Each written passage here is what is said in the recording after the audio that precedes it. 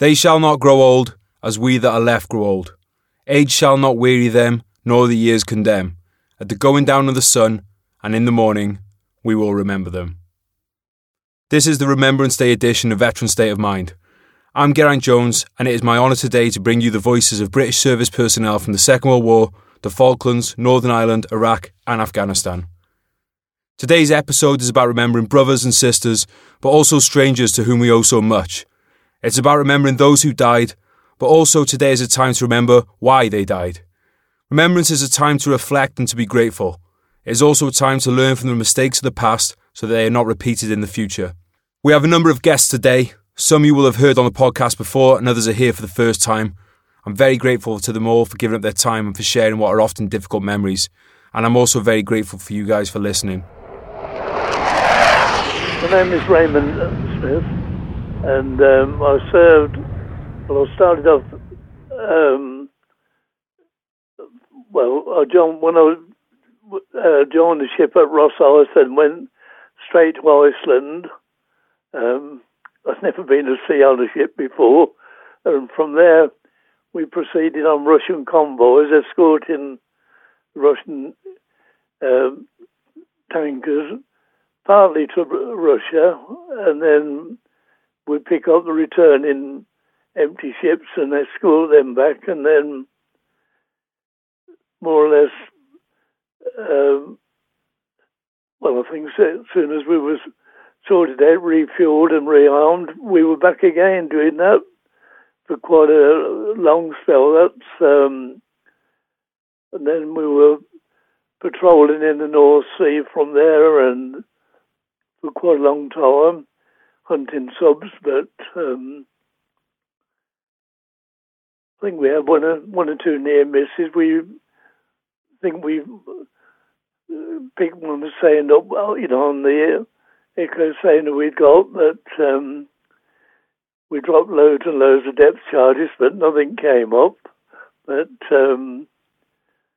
we were doing that for quite a long time, patrolling North Sea quite a few months, and then ran into the English Channel. We were doing patrols there, still hunting for U-boats and enemy shipping.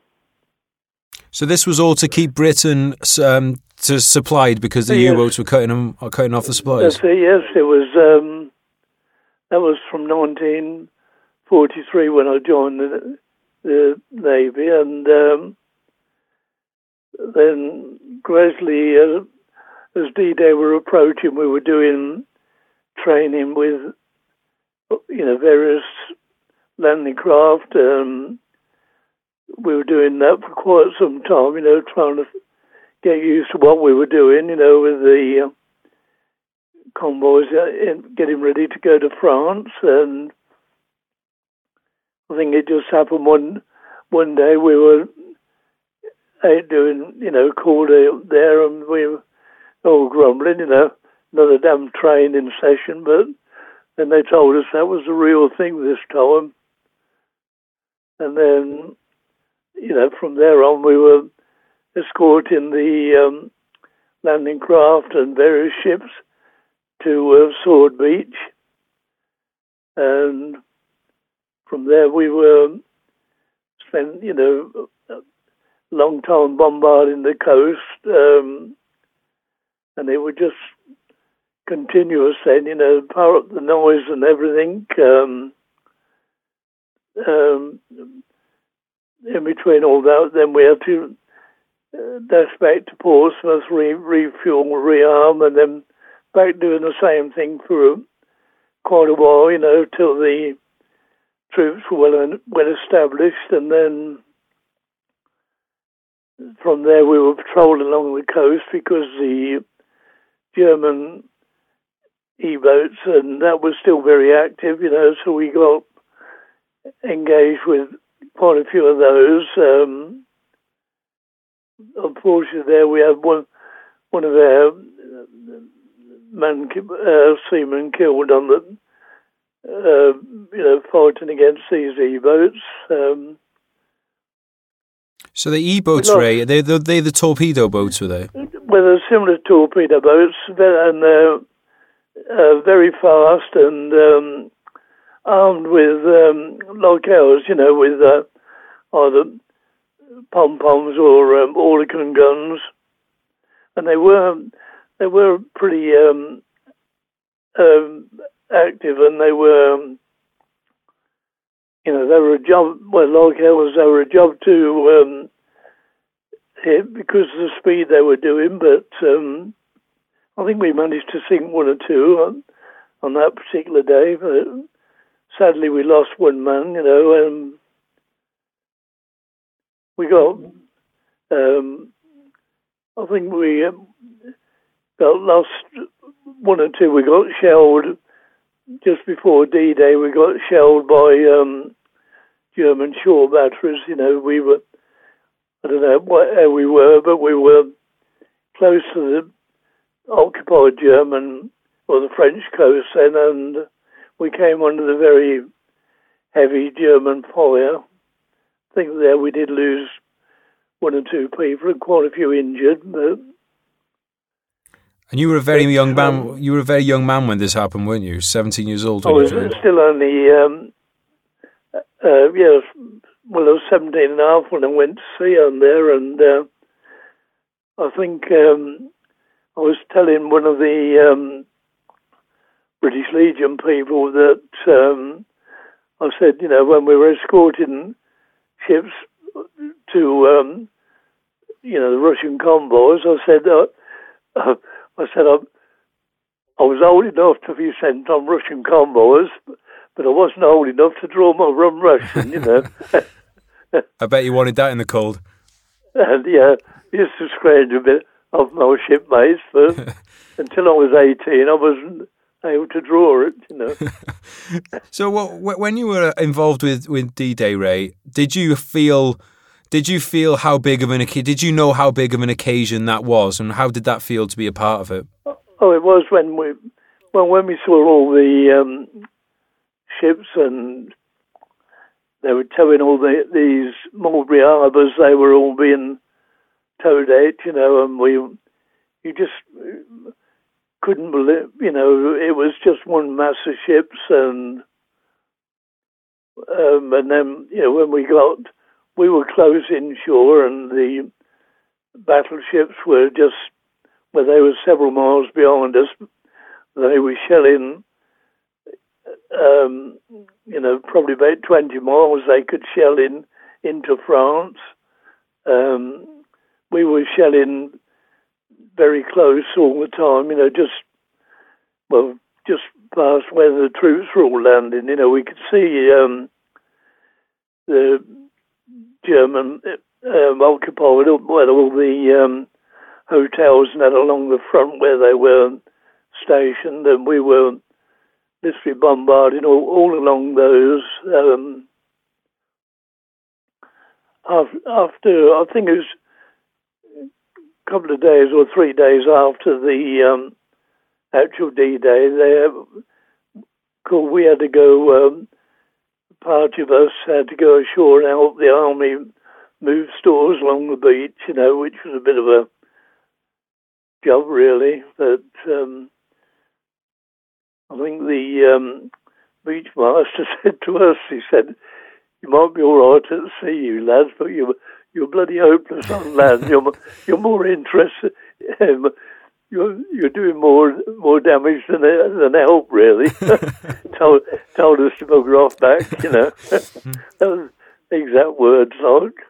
That must have felt strange to be on French soil after years of war. It was, yeah. Well, and I mean those the landing when we'd done the where the Mulberry Harbour was, and then we'd made like a pontoon ashore, which, I mean, for June the sea was so rough, it was getting. Fortunately, the hell while a lot of the troops were going ashore, but it was gradually being torn apart. It was such a rough day, which nobody expected it really. But the noise must have been. The noise was frightening, really. It was just one continual, bombardment from there, and then all we could see was like the battleships sail at sea, and then when they fired, then you saw like a huge great smoke rings were billowing towards the beach, and the noise of those guns, continuous firing all the time, that was the worst thing, really. Is that something that's always stuck with you? Well, it was the noise and to see the, damage that was being done, and we did see a lot of the, unfortunately, a lot of the tanks that were supposed to be, had these flotations on, but I think they only tried those in calm waters, and of course, as soon as they were being lowered from the landing craft, a lot of them were just sinking straight away, So, Ray, you were a young man when you went to war. I was, yes. When you were a child, was Remembrance Sunday something that happened when you were a child, where you grew up?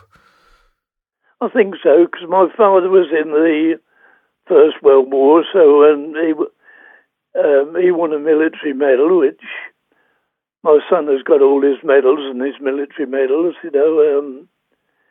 used to tell us a little bit what he did, but I know he got wounded, but he never did tell us how, And when you at the end of the Second World War, is it something that you wanted to remember at the time, or was it a time you wanted to put behind you? Oh, yes, I think so.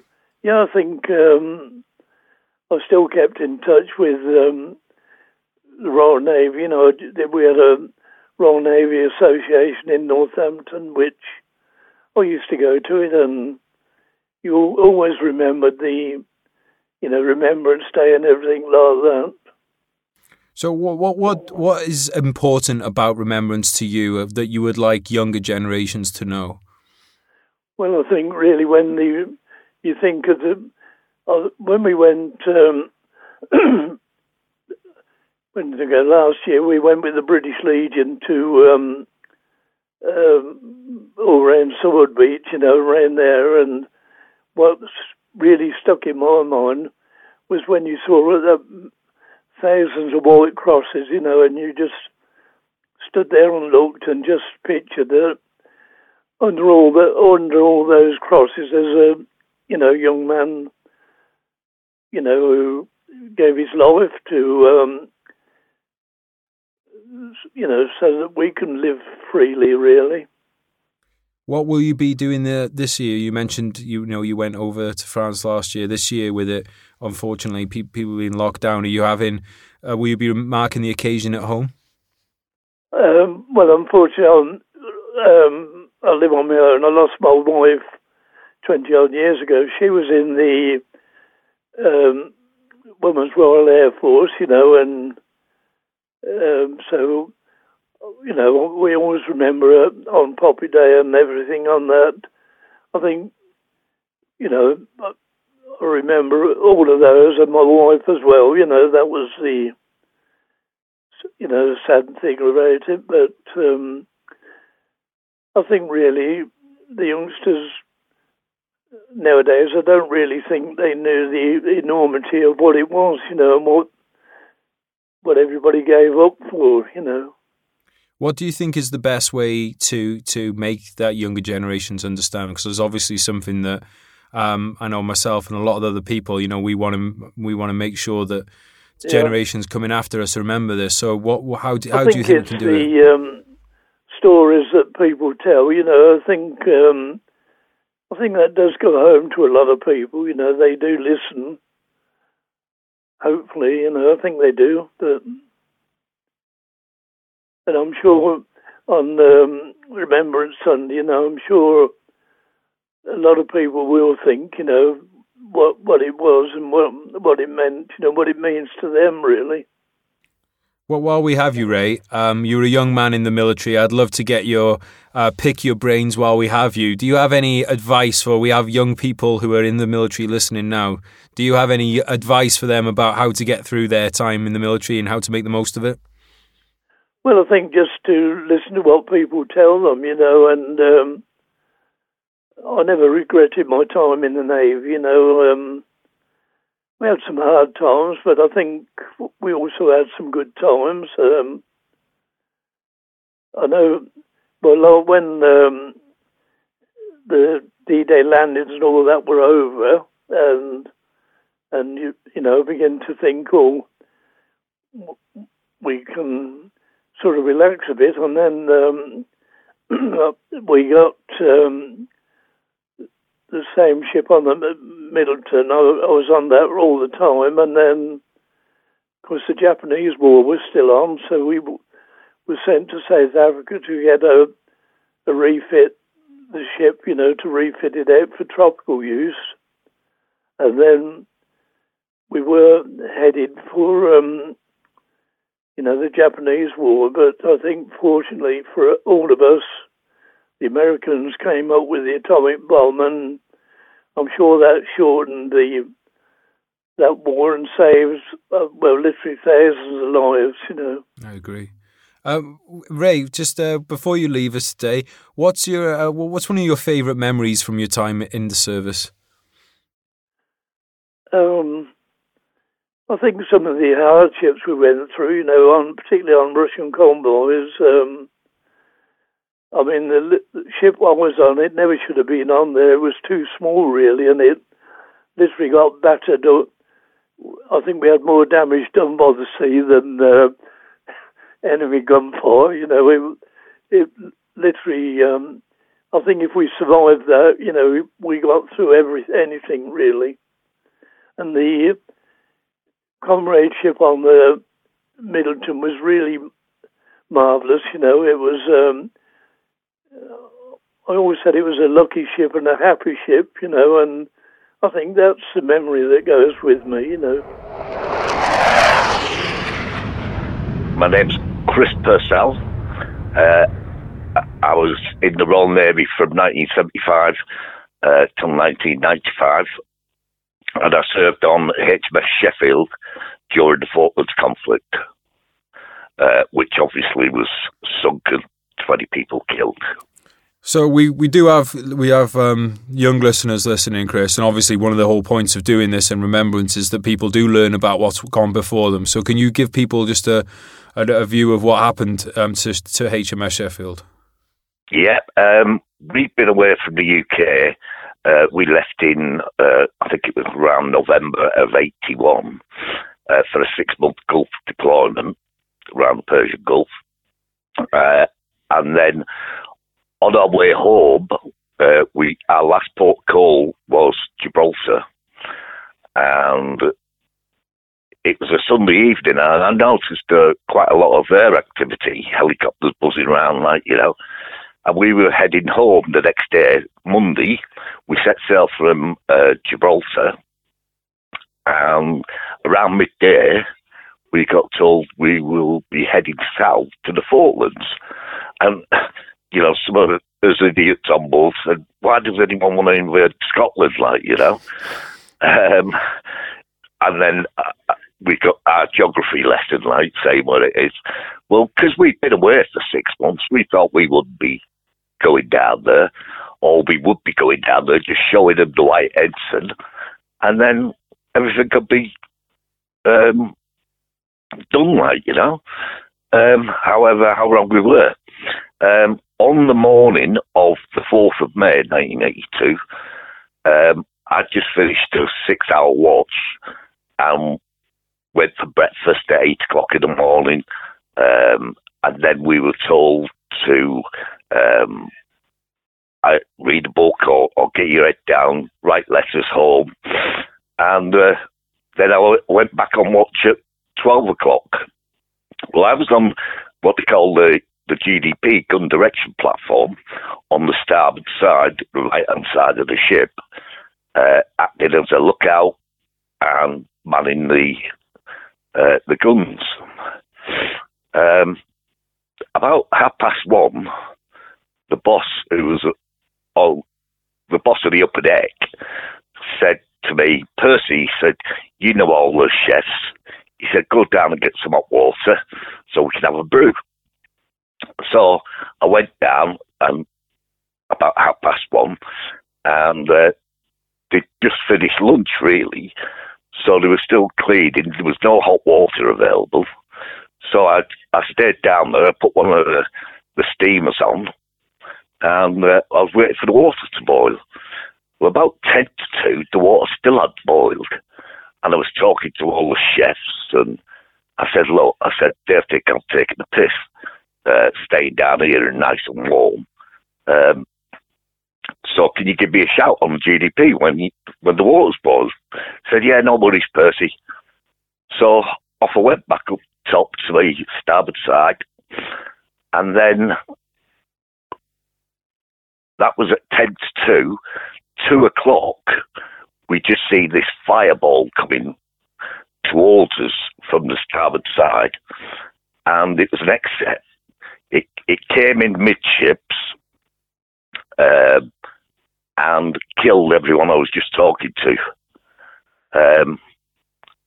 And apparently that was the start of my PTSD, which is a lot in the news at the moment.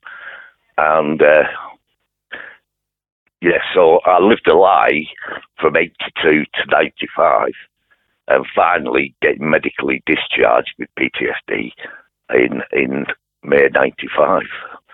So that's my story. I'm very lucky to be alive, but we have a good group of support from, people you used to know who you've got to know through the veterans agencies. And so that's my story. When you say you lived a lie, Chris, you mean in the sense that you didn't acknowledge PTSD? Yeah. Even though I was having flashbacks, I wouldn't own up to it. However, in 1988, around that time, over at our Royal Naval Hospital, Hasler, over in Gosport, which is not there anymore, they were running what they call a post-traumatic stress disorder course. And you'd go in at 9 o'clock in the morning or something, and you'd do group talks with other people who've gone through similar experiences. And you really open up. But after 4 weeks, the course had finished, and you had the opportunity to be medically discharged then, or carry on with your naval service. So I had a young family, so I thought I'll carry on. But again, the flashbacks were there. It did go away, and it wasn't till 1994 I was on my last ship, which was HMS Glasgow, and we were coming back from Russia, and we were having an exercise with the RAF, which simulated exocets and all this, and I just lost it. I went down to the mess, seen the doc. He said, come and see me when we get back to Portsmouth. This was around November time. And then by, I say the 3rd of May, 1995, I was medically discharged. And then I started, I was married at the time. I got married in 79, but when I came back from the Falklands, I wouldn't talk to my wife about what's seen or done or anything like that. So I bottled it up for 7 years, which the marriage failed.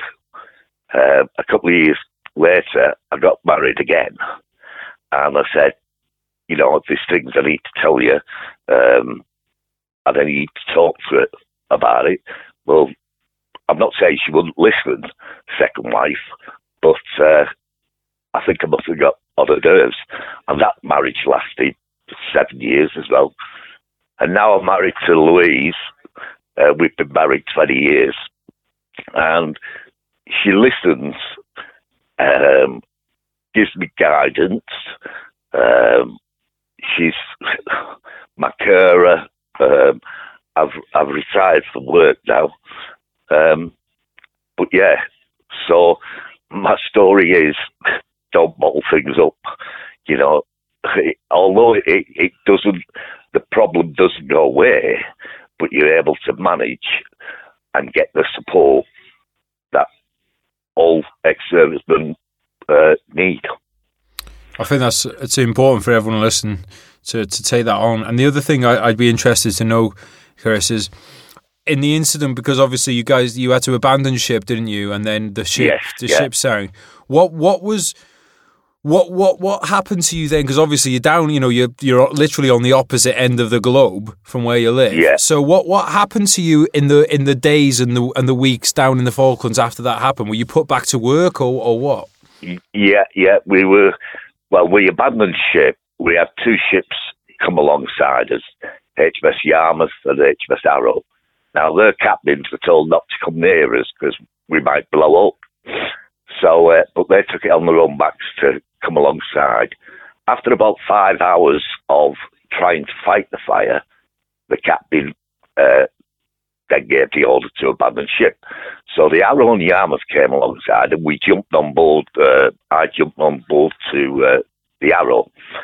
We were put in the mess decks, and all their ship's company gave up their beds.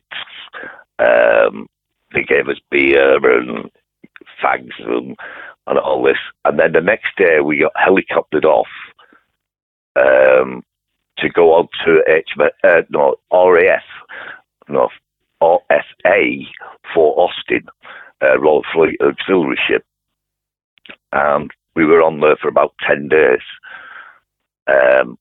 We were given emergency uniform sort of thing, working dress, fags, and we were put to work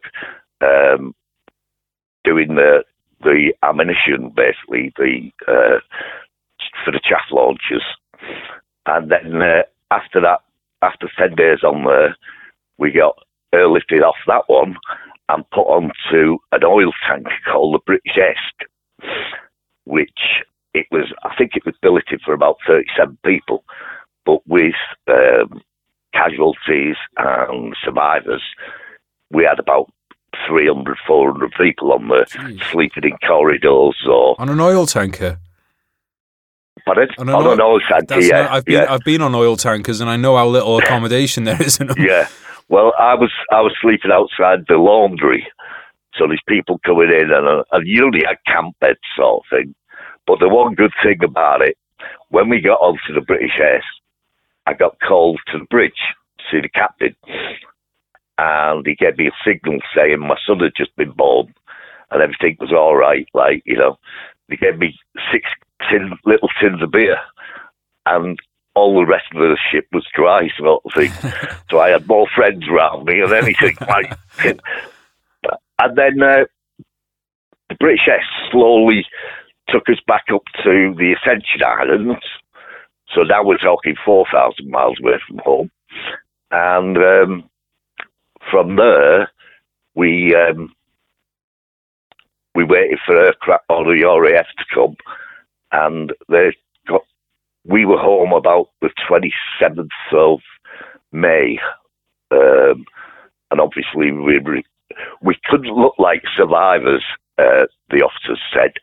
So we were all had to get haircuts and, you know, and we couldn't talk to the press. There was news blackouts on everything. And, so when I got to Bryce Norton, my wife was there with my 2 kids, well, my newly born baby as well. And then we got coaches home. And I hadn't been in the house 10 minutes. And we were in married quarters at the time. And knocked on the door by reporters, bottle of champagne. And I just told them to poke it up their ass, like, you know. So, so that's it. Was there a lot of lost life on the Sheffield? A lot of what? Sorry. Was there a lot? Did you lose a lot of guys on there? Yeah, 20. Wow. we actually there was one lad.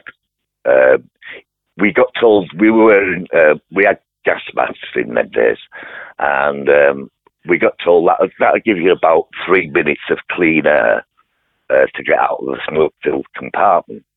So one of the senior rates, he started going down into the ship to try and get firefighting stuff. And basically we brought it up dead. Dave Briggs, his name was. But he was buried at sea that night. But that's the only... we've had a couple of suicides since off the Sheffield. I think there's been 2 suicides. But there's a lot of lads still, to this day, still bottling it up. Won't admit it. So you buried the guys at sea when you had a service when you were down there, and they said that they weren't brought back to the UK. The guys that died. No, they went down with the ship. There was only one guy buried at sea, but that was from the Herbies. I think they took his body too, so we could attend it. But yeah, the rest of them went down with the ship. They couldn't be recovered. So now she's a war grave at the bottom of the South Atlantic. Were you had PTSD, you struggled. During that time, did you attend Remembrance Sunday events? Yeah, I attended before. My mum and dad used to take me as a kid, so I've always worn my poppy.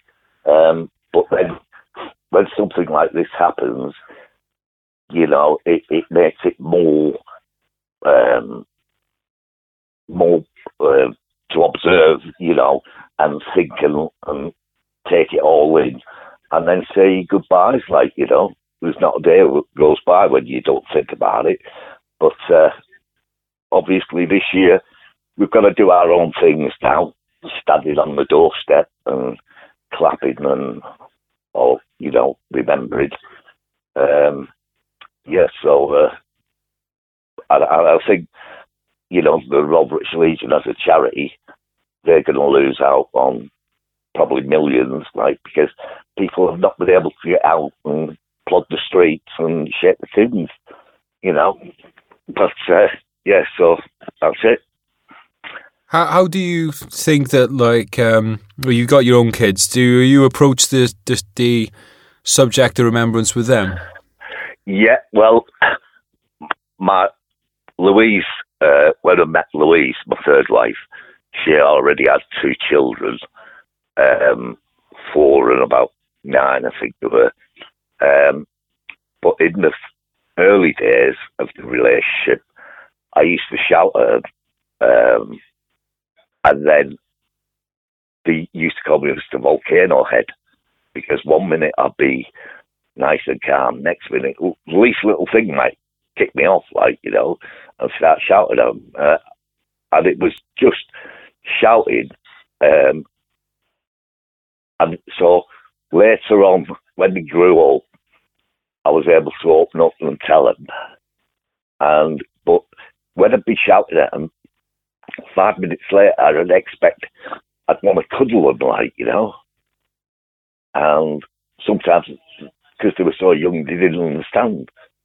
But they're brilliant now, and they've given us grandkids, and they'll always remember. And I do parade marshal for the Portsmouth, and that's been a big privilege for me, marching with veterans, and that's brilliant. Is there enough done to remember the Falklands? Pardon? Is there enough done to remember the Falklands?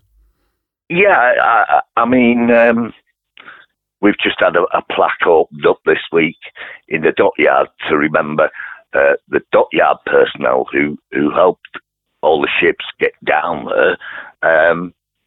And we've got a memorial down in Old Portsmouth to remember them all by. And, I publicise it, whenever I can, sort of thing. But yeah, I think we seem to we do reunions of all the ships, like, you know, and you meet different people, different stories, and the banter is still there. Yeah, so that's it. Is there anything else you'd like to say, Chris, just about Remembrance Day or Remembrance in general? Well, obviously everything's been cancelled. It's going to be a lot different this year. But if you can get out there and show your support, if you see a poppy, buy one, and let's remember, not just the Falklands, but all conflicts. They're no good. They don't achieve anything. If you see a veteran, please, you know, just go up and shake his hand, or, you know, world wars and conflicts, people get killed and injured, and they've got that to live with for the rest of their lives. That's it. Do you think we need to use remembrance as an opportunity to learn rather than just to be silent? Yeah, we need it. It is, and you know, there might be people who'll be able to tell you whether they're a Second World War veteran or Afghan veteran. Listen to the stories; they're horrific. They don't. These conflicts don't achieve anything but death. I'm Joe, name's British Rogue on Instagram. Joined the Army in 2004. Initially joined the Royal Tank Regiment. Served in Iraq and Afghanistan. Transferred to the Light Dragoons 2010. Left the Army 2011. Did you know about Remembrance as a kid? Or was it something you came into in the Army? No, I was very aware of it as a kid. I had grandparents and that who served. All right. You can expand a bit if you want, mate. Yeah, it's something I was always aware of when I was a kid. Always went to the parades every year. If I weren't at the parades, then it was always on the TV in the house. The family was always aware of it. It's just something I grew up with. Did you ever spend any of them on operations when you were out in Iraq and Afghanistan? Yeah, both of them. When I was in Iraq, was on that. That was over on there as well. Just as I was coming home, no, it weren't. Iraq was there. I was there for it, and then in Afghanistan as well. I came back from Afghanistan in the December. How did it? How did it feel to have a Remembrance Day out on tour? Was it some? Did you mark the occasion? We didn't really mark it in Afghan because we was out on the ground. So there weren't much, but I remember in Iraq we was at the coalition base and they had like a sort of ceremony thing on, but I wasn't in Bastion or anything in Afghan. I was out on the ground when it was on. How's your kind of thoughts towards remembrance changed after your service? It has a lot more of a deeper meaning, because rather than it just being, because I was with one of them in between generations where my grandparents weren't quite old enough to have fought in World War II. They were like kids in World War II. And my great-grandparents who were in World War One were obviously all dead. So I had no direct connection to it. It was just a sort of grateful for what we have today because those went before us. But after the military, after having quite a few friends getting killed on tours, it becomes then something that's very, very close to home. Is there anything in particular that you think of, like a place that you go to in your mind during that 2-minute silence? Yeah, I mean, I can't help it these days, obviously, through the direct experience, what I've had. I think about those that were close to me that got killed on operational tours. I don't really think about World War II, World War One. I don't really think about sort of those went before. I think that's that 2-minute silence is a time when you sort of reflect personally on things, and then for me, that just stays in the moment with them friends what I had that got killed, not really the sort of bigger picture. Do you think enough is done for remembrance in the country as a whole? I mean, it's a tricky one, really. It's one of them sort of complicated questions because, like, when the Americans, they have the Memorial Weekend and that, and I kind of like the idea of that, where everyone sort of celebrates, and it's not just song, but it's a very British thing, and I think you can almost go a little bit too far with it, where it just becomes just another sort of piss up weekend. You know what I mean? Sort of like Christmas, where it sort of loses its actual meaning. I think the good thing that we do in this country with Remembrance is it never loses that meaning. It always sort of has that almost somber reflection feel to it, and not just another bank holiday, if you like. But I think, especially this year, I think the government are doing a very bad thing by banning all these parades, that when they're allowing so much other shit to go ahead. I think that's a great shame and a reflection on the relationship between those who've gone before us, veterans still around and serving. Just goes for the relationship what the country has towards our own forces. The last couple of years, what's Remembrance Sunday looked like for you? I've kept it local. I've just gone to a local, it's not really big enough to call it a cenotaph, but it's quite a large memorial. Just a local one in my town. I've been there for the last 2 or 3 years. I've not been to any big cities or bigger events. In the last few years, I've started addressing my own mental health, and I've not really wanted to go around the big crowds and stuff. So I've just kept it small and sort of local to myself. And I'll be doing the same this year as well, lockdown or no fucking lockdown. Do you go suited, booted medals? Last year I did, but the other 2 years previous I didn't. I just went up. But last year was, I didn't really recognise my own service for sort of a long time. It was just something I did, and I just kind of blocked a lot of it out. But since I've started addressing issues myself, I've sort of regained that pride for what I did myself. So yeah, last year I put the medals on, and I'll be doing the same again this year. I did medals for the first time 2 years ago, mate, and it feels really weird at first. You feel like a cheese bag. Yeah. But then you're like, well, I did go to these places, and I think the reason, what I thought was good about wearing them, and obviously it's not really the case this year, but what was good about them was when me and a few mates went for a drink afterwards, you then see other groups of lads in the same, and you strike up a conversation. We ended up talking with Welsh Guards that were in Afghan the same time and stuff, and I think that was the kind of the good thing about having the medals on, was it basically opened up conversation with other people that were around. Do you know what I mean? Yeah, it does. I mean, especially with the veterans. I mean, you look at the medals and you know what someone's done, you know where they've been. Although it can be a very varying experience, and tours may vary, you know what I mean? But you still, you can read what a man's done by looking on his chest, or woman. Yeah, well, yeah. But like I say, let's be honest though, mate, you can usually spot. It's in the eyes, man. It's in the eyes. You can spot them in the eyes. But I like it, mate. Been in the shit too long. I was in the shit. I was on Operation Hastings. Mate, any other thoughts that you've got in general about Remembrance, or Remembrance Sunday, or just the act of remembrance in general? Yeah, I mean, I think everyone should just pay more, especially this year. It seems to have always been forgotten about. Do you know what I mean? I can get why a lot of the old people aren't out and about doing the poppies and things, because they're obviously all too scared to go out, because most of them are older to do all that kind of thing. But I think more should be done. We had this massive push, didn't we, with the NHS and everyone out clapping. And I'm not saying everyone should go out clapping for well, not veterans, but clapping for the people who gave their lives every week or nothing like that. But it'd be nice to see more poppies in windows. It'd be nice to see more people making an effort to show the support for that, because at the end of the day, everything we have today, everything we do, everything we enjoy, and all the freedoms we have would not be possible if it wasn't for all the sacrifice of the men and women that went before us. So I don't really think people have enough gratitude and sort of understand the gravity of how important that is, because we literally wouldn't have what we've got today if it wasn't for them men and women who died for it.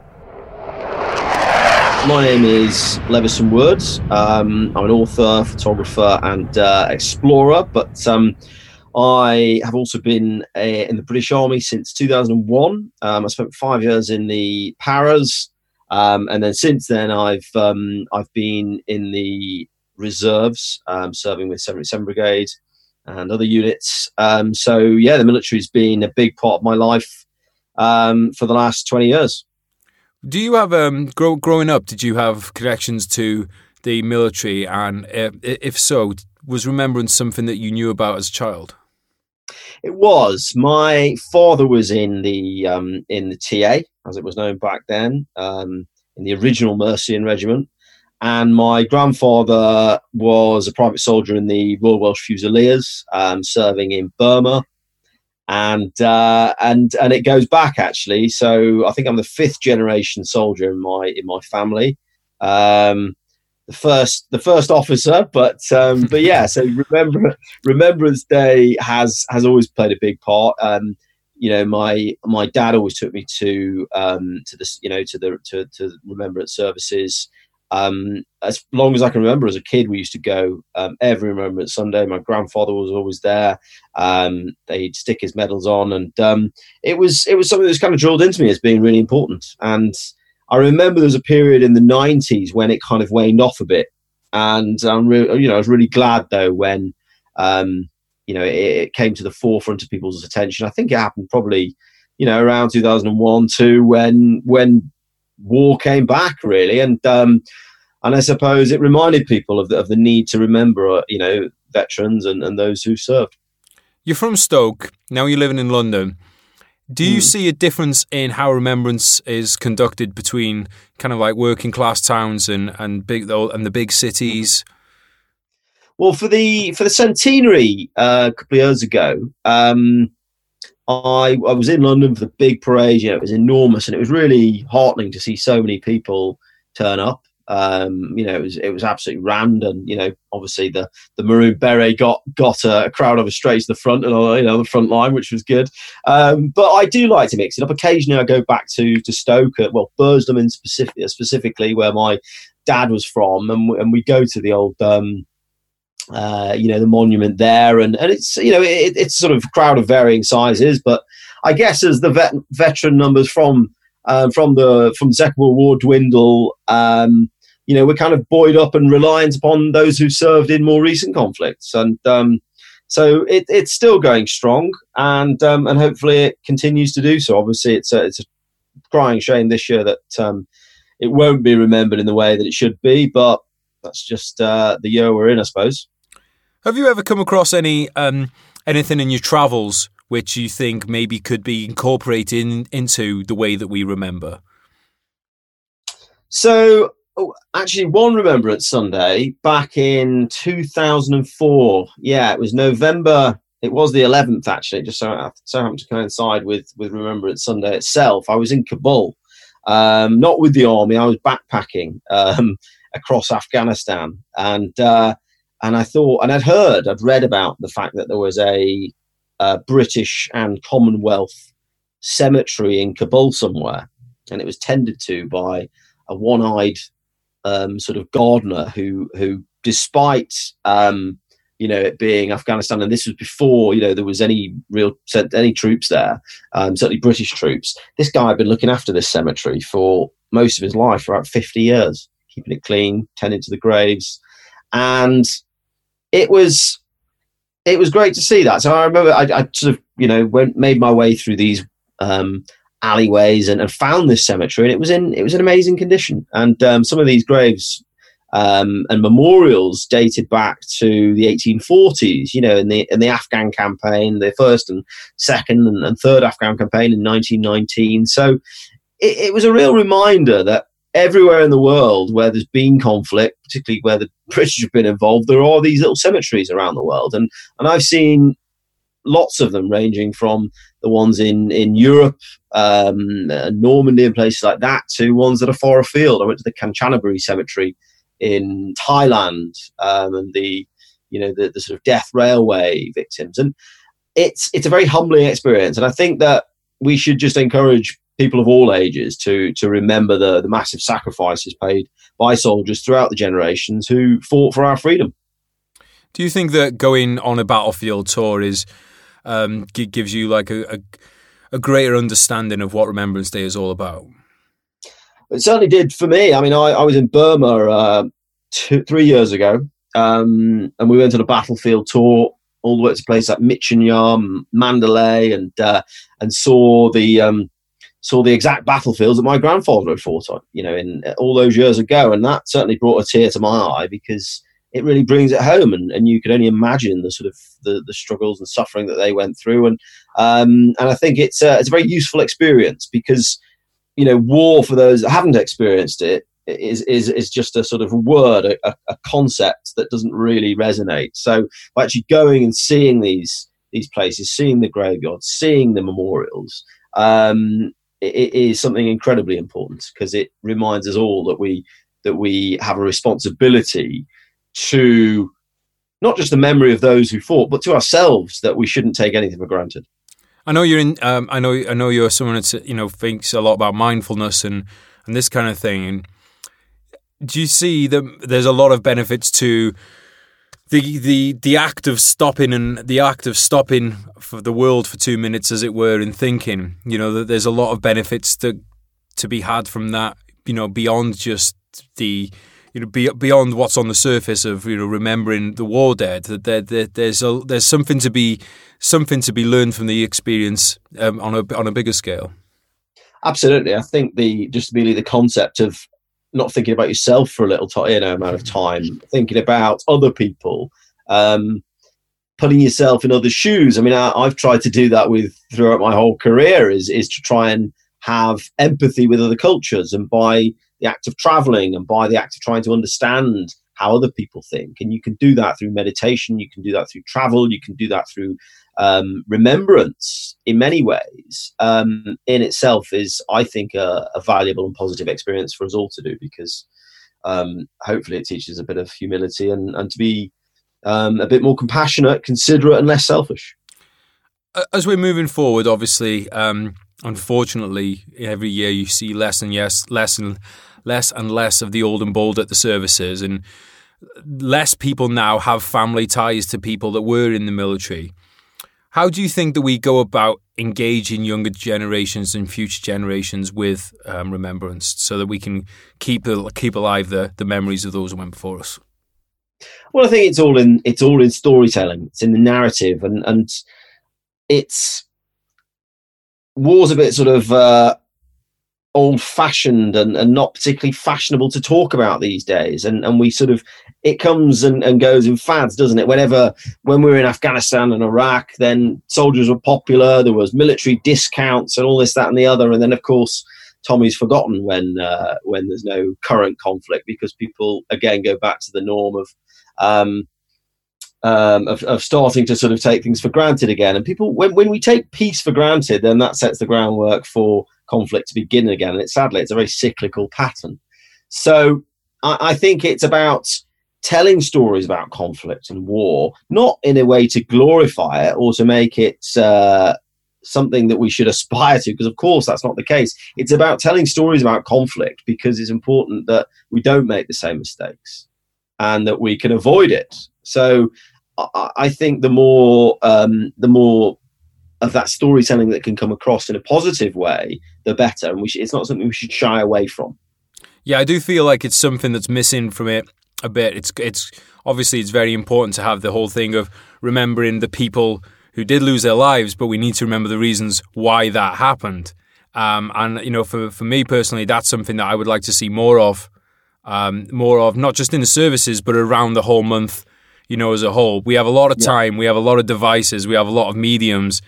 There should be, this stuff should not be hidden secrets. No, absolutely. I was very lucky last month in August. I was approached by the National Army Museum to make a short film about my own grandfather. And that was a really special moment. I took my dad along, and we dug into the archives and found out a lot more about not just my grandfather's personal service, but that of his mates, and some stories that I'd not heard of before, and just how close he came to death on many occasions.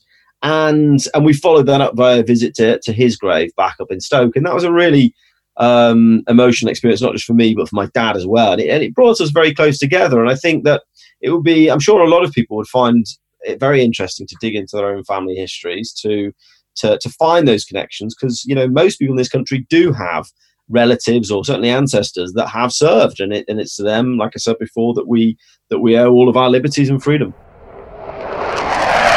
So Dave Radband served with the 1st Battalion Parachute Regiment. Later turned into Special Forces Support Group. Served there for 12 years. Multiple operational tours in Iraq, Afghanistan, all that good stuff. You grew up around Brize Norton, didn't you, mate? So was Remembrance Services something you knew about as a kid?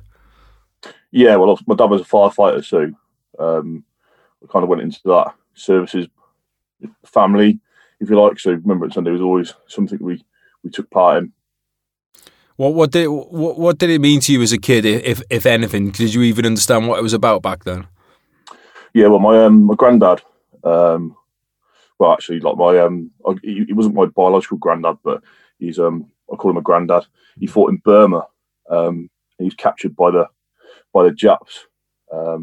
He used to tell me stories as a kid. He actually used to tell me stories about him getting an MID for rescuing 11 Brits from a POW camp. So I obviously, I knew about the war personally as well from a granddad. Little did I know that I'd go on and get an MID some 20 years later. When you were in the Paras, mate, was the Remembrance Service something that was quite heavily focused on at this time of year? Yeah, especially on tour.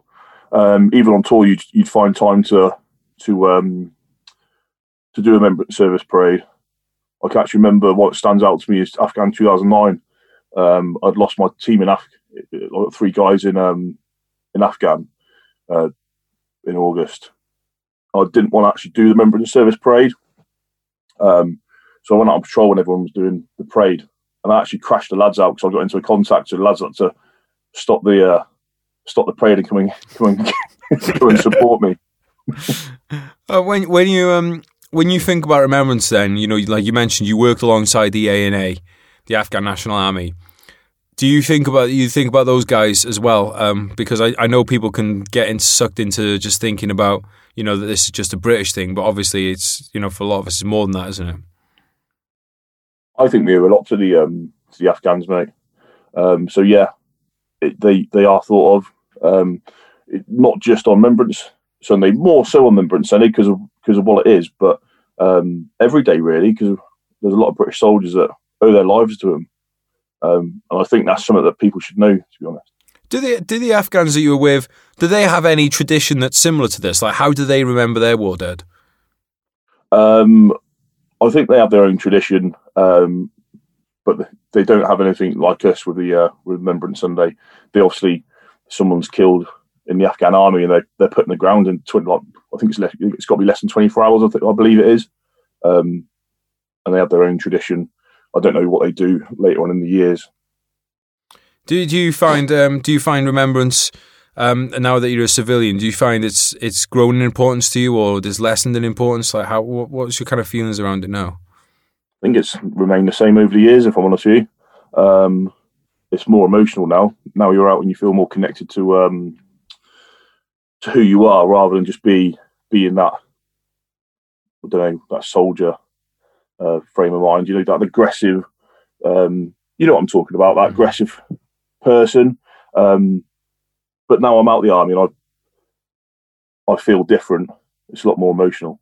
I think age is the other part of it, mate, is having more empathy, because you realise, like, when you're a soldier, you're okay with the idea of getting killed and stuff, because you're like, well, yeah, I want to go out and fight and get killed and stuff. And then as you get older, you realise, well, hang on, a lot of these people were just kids that got told to go.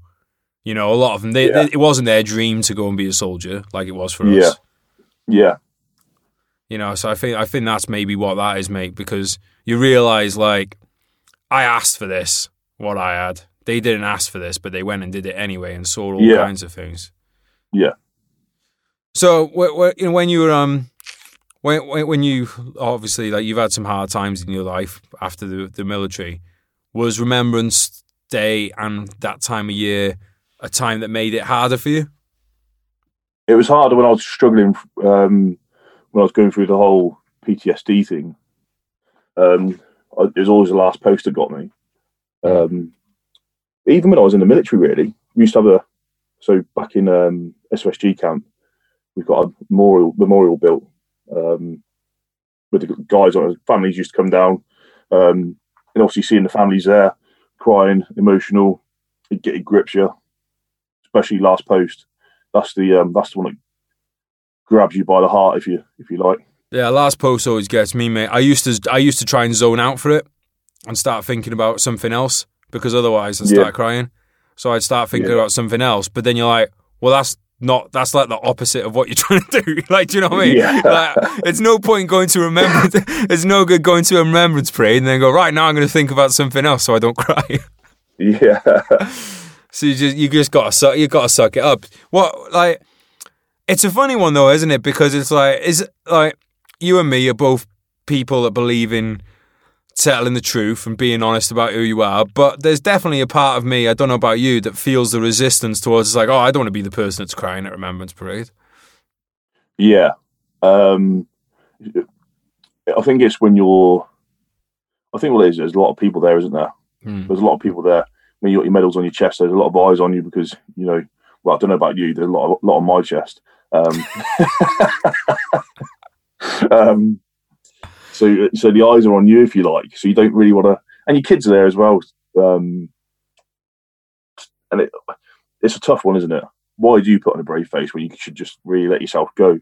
I think if anything, you just try and be brave for the blokes. Really, blokes don't want you there like a bubbling mess. They want you there, pointing your hand, having a tearing your hair out, tearing your shirt open. Like, why?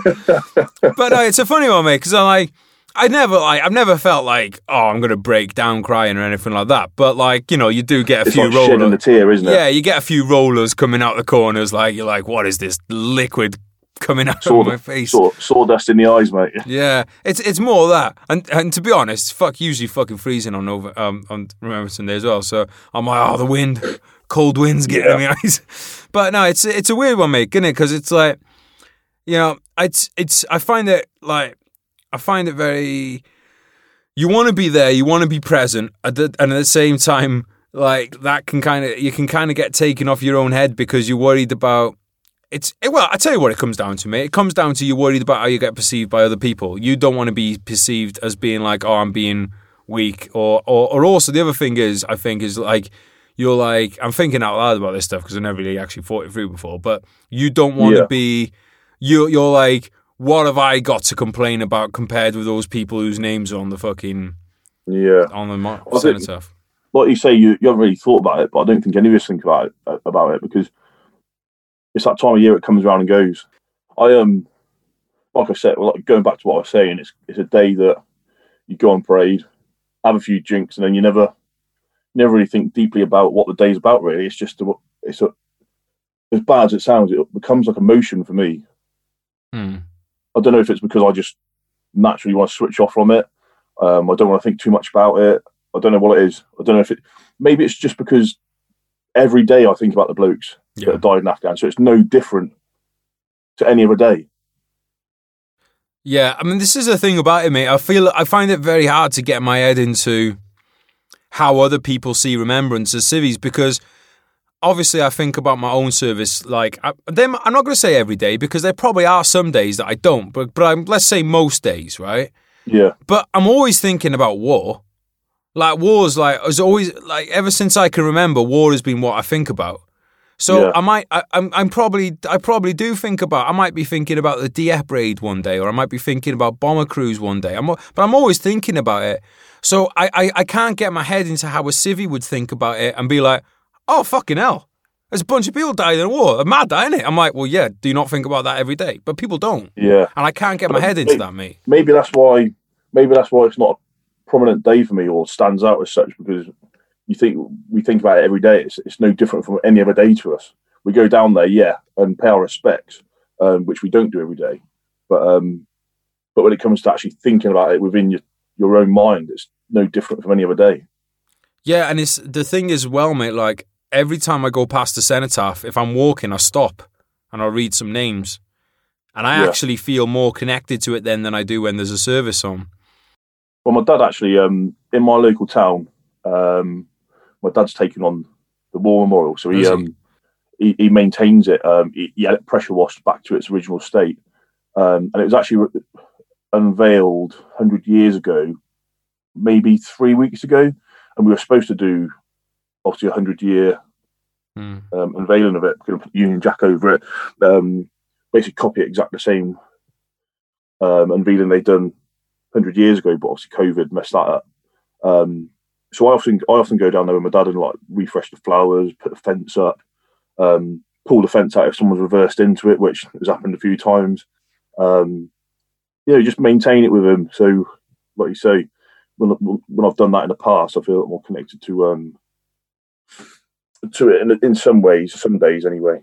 Part of me feels like we need to get civvies to take the lead on Remembrance Day because, like you said, you're probably remembering every day if you're in the military either. Really, this needs to be a day where we get civvies to think about it more. And I think maybe, from what, I've done a few of these interviews now, mate, over the last few days, and everyone that's been in the military said the same thing. Yeah, I think about it all the time.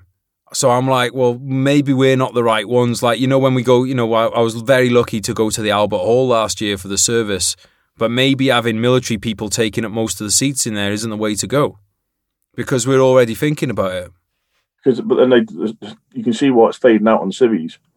Probably fading out is the wrong word to use, but you know what I'm saying. Civvies aren't really that interested in it nowadays, and it's one of those things that's slowly fading out. People get moaned at about poppies, all that. What now for you with your kids and going into the future? Like, where do you see your kind of connection with remembrance going? What do you see as you, and what do you see as you, like in your own way doing remembrance? Well, I was actually going to get onto that when if you didn't ask, but 2 days ago, on Saturday, we went into Tesco and gave my little daughter £5 go and buy some poppy stuff, which is old guide British Legion, obviously. And she said to me as we walked away, "What are the poppies for?" And I thought, how do I explain this to her in 5-year-old terms? So I just blunt about it and just said, look, a lot of men died in war. They're giving us the life we've given now. And also we remember Daddy's friends who were, because they call it the Kingdom of God at her school, churches. So I said they'd gone to the Kingdom of God, fighting in wars to protect us. And she just stood there looking confused. And I thought, maybe a story for later on.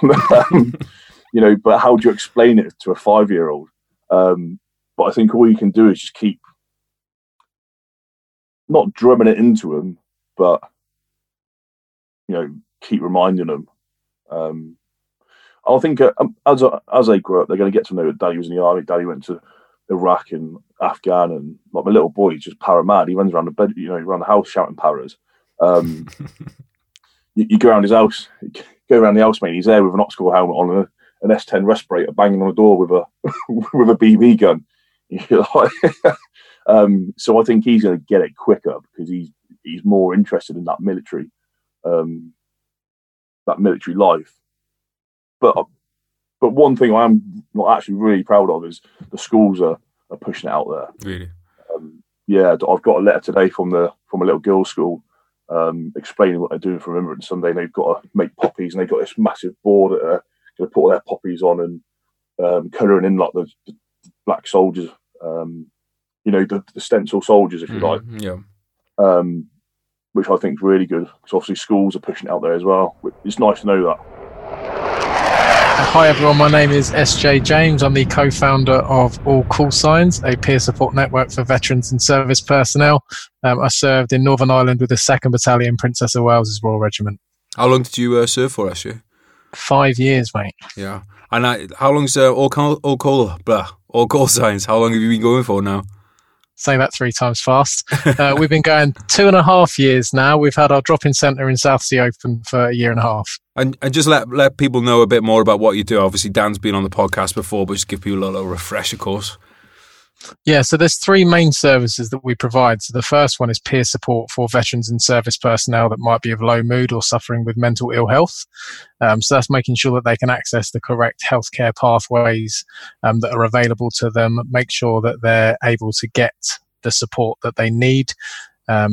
And that can be everything from socialization support, so things like getting them into armed forces breakfast clubs, getting them on days out, getting them integrated back into the military community, all the way through to clinical treatment like CBT therapy and things like that as well. The one that probably most people know us for is our beacon alert system. And if somebody goes missing from the military community and they're believed to be at risk of self-harm or suicide, then we create ground teams that can go out and search for that individual alongside existing search assets like the police and search and rescue. And then the third arm is probably the one that gets talked about least, but is equally as important, is the campaigning side of it, and the talking to MPs, talking to the NHS, looking at all of the current service providers, and just trying to bring around a little bit of reform in that space to make sure that the right services are available and that they're designed for veterans. Hi, so I'm Dan Arnold. I'm 50% of the team that founded All Call Signs. I served also with the 2nd Battalion Princess of Wales War Regiment. I was fortunate enough to serve in Northern Ireland, Iraq and Afghanistan. Story topper. Right, boys. This time of year, are you seeing do you see more calls into All Call Signs? Do you see, do you see more dramas with veterans, less dramas? What kind of thing you've seen around this time of year? Yeah, it's a typical busy time of year for a lot of the veteran community and serving community, I think.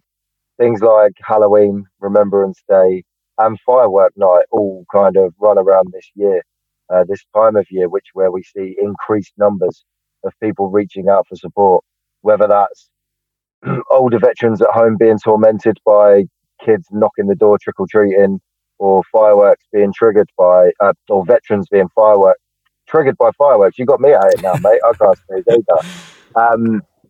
With Remembrance Day, naturally, that's a big anniversary for a lot of us, where we start to contemplate more about kind of losses or events that we had. 2020 being the hot mess that it is with COVID, we've seen high numbers of people coming through anyway because of anxiety, stresses, unknowing where their next paycheck's coming from and things. So yeah, it's been a really, really big year, and we're expecting the numbers to go up, especially more so if we go back into some tier of lockdown. As we see various different parts of the country get locked down, people start to isolate again, and the associated impact that has on their mental health and well-being. Do you put on any specific services for Remembrance Day, or is it more of the same? So yeah, it's been difficult this year, and we've been trying to find out from the community whether they want us to do an online kind of presence or things like that. It's really difficult with social distancing that people can't get together. For a lot of the community, that's the one day a year where they'll meet up with people that they serve with to kind of put a couple of pints back, and they haven't got that this year. We're asking the community what they want, but we know there's some really great online offers from other people in the community, like Walking for the Wounded and the Royal Navy Royal Marines Association. So I think we're just going to join in with theirs this year rather than duplicate lots of different services. Okay, SJ, is there anything in particular, or anyone in particular, or any event or story in particular that you think of when it comes to Remembrance Day? So Remembrance Day for me, it goes to two places. So firstly, I think about the kind of the traditional remembrance, so like World War I, World War II, and I think about what that meant. And generally the story is just really kind of compelling, isn't it? The idea that these people that weren't military by trade, they weren't soldiers by trade, they answered the call, they picked up arms, they went and fought for their country.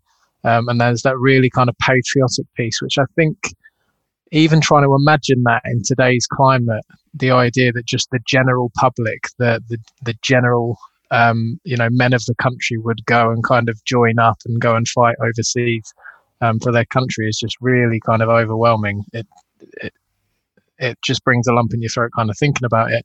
But then I also think of a friend of mine, John, who unfortunately lost his life. And I think about conversations that we had, because he'd originally got out of the army and wanted to be a firefighter. And we were talking when he was out about potentially coming down and doing some bits of work for me. At the time, I was running a security company. And it just never came to fruition, and we never ended up getting back together and kind of having that conversation around it. And then the next thing that I heard was that he'd lost his life. Now, the thing for me was that I didn't even know he'd rejoined. I didn't actually know that he was back on tour. So to hear that just out of the blue was a little bit kind of left of field. Still something that I think about now, and I always wonder to myself if that conversation had gone different, if his kind of recruitment into the fire service had gone better or gone quicker, would he still be alive today? And my mind is always drawn to that around Remembrance Day. How about you, Dan?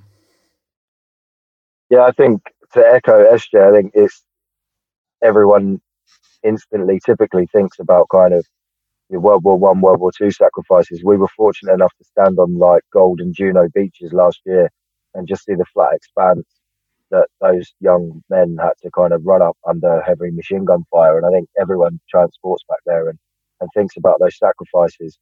But also take time to think of colleagues that I lost, that I worked alongside with, not necessarily from my regiment, but when you go away on courses and do other things and you meet people, and those individuals that were lost and have taken their own lives after kind of combat as well. Really a big time to think about those. Also to use it, to spin it and put a positive on it. It is a great time to meet up with a lad and kind of have a chat, have a beer, and just meet up with blokes that you might not have seen for like 5 to 7 years. You know what I mean? It's always a really, really good time on Remembrance Day. And me and SJ and a few of the lads get together and we think back kind of 2 or 3 sensible beers and just have a laugh and have banter with the boys.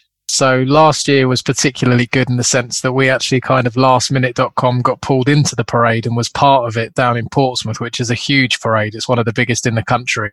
That's always been an enjoyable part for me, more so because you get to meet up with people that you don't necessarily see for the rest of the year, people that you might not have seen in a few years, and you just get to have that bit of banter, and it's almost like you pick up exactly where you left off. No time has passed, the conversation just streams as if you've had no time apart, and it's nice just to catch up with people and see what they're doing now. Within the veteran community, you can never really kind of gamble on what somebody's going to do when they leave, so you hear so many kind of wild stories about what people's careers are now, that it's quite interesting to meet up with people and do that. I think historically, I did used to like, even as a kid, going down to, so I'm from Chiswick, and the Remembrance Parade in Isleworth is always a big one because you've got Hounslow Barracks and you've got a lot of cadet forces just down the road as well. So it was always nice to go to that and just see kind of the old and bold with like racks and racks of medals and just all sharing their stories and, surrounded by their family. And for a lot of them, it might be the first time that they've seen them in their military regalia with their berets on and their medals and things like that. So it's quite nice that they get that time to be proud and stand a little bit straighter than maybe they normally do, and actually have the focus on them for a bit. My name's Liz McConaughey, nicknamed Doris, from the time in the military. But yeah, I left school after A-levels and joined the Air Force in 2001. And pretty much whizzed through helicopter training to end up at Odium on Chinooks in 2003. So I was only actually 20 when I arrived at Odium, and then was doing the OCF on my 21st birthday. And then straight out to Iraq at the age of 21, did 2 Iraq debts. Then we pulled out of Iraq and went off to Afghanistan. So did 10 deployments to Afghanistan over the years, because we only do 3 months at a time, just because we've got to keep our currencies and stuff back in the UK.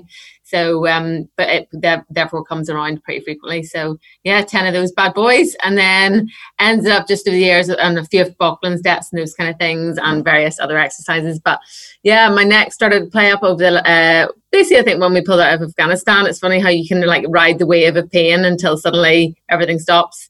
And then, yeah, I ended up getting med-boarded out last January. So, into the big bad civvy world now, which is scary as fuck.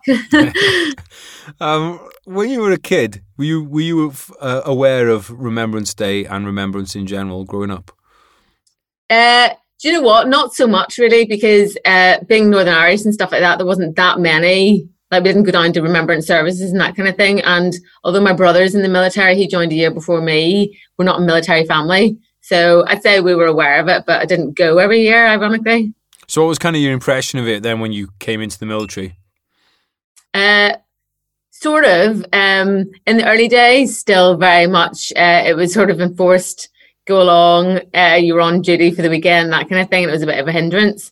But as the years progressed through my time in Afghanistan, it's one of those things that I would just never, ever miss now. And it really starts to resonate with you the older you get and the more experiences you get within the military, I think. Yeah, me and one of the previous guests were sort of talking about this, saying, like, I wonder how many people would go in the military if it wasn't mandatory. Because it's very, you don't have a concept of death really and stuff when you're at that age, do you? Especially, and what other people have given up. So you mentioned it changed over time then.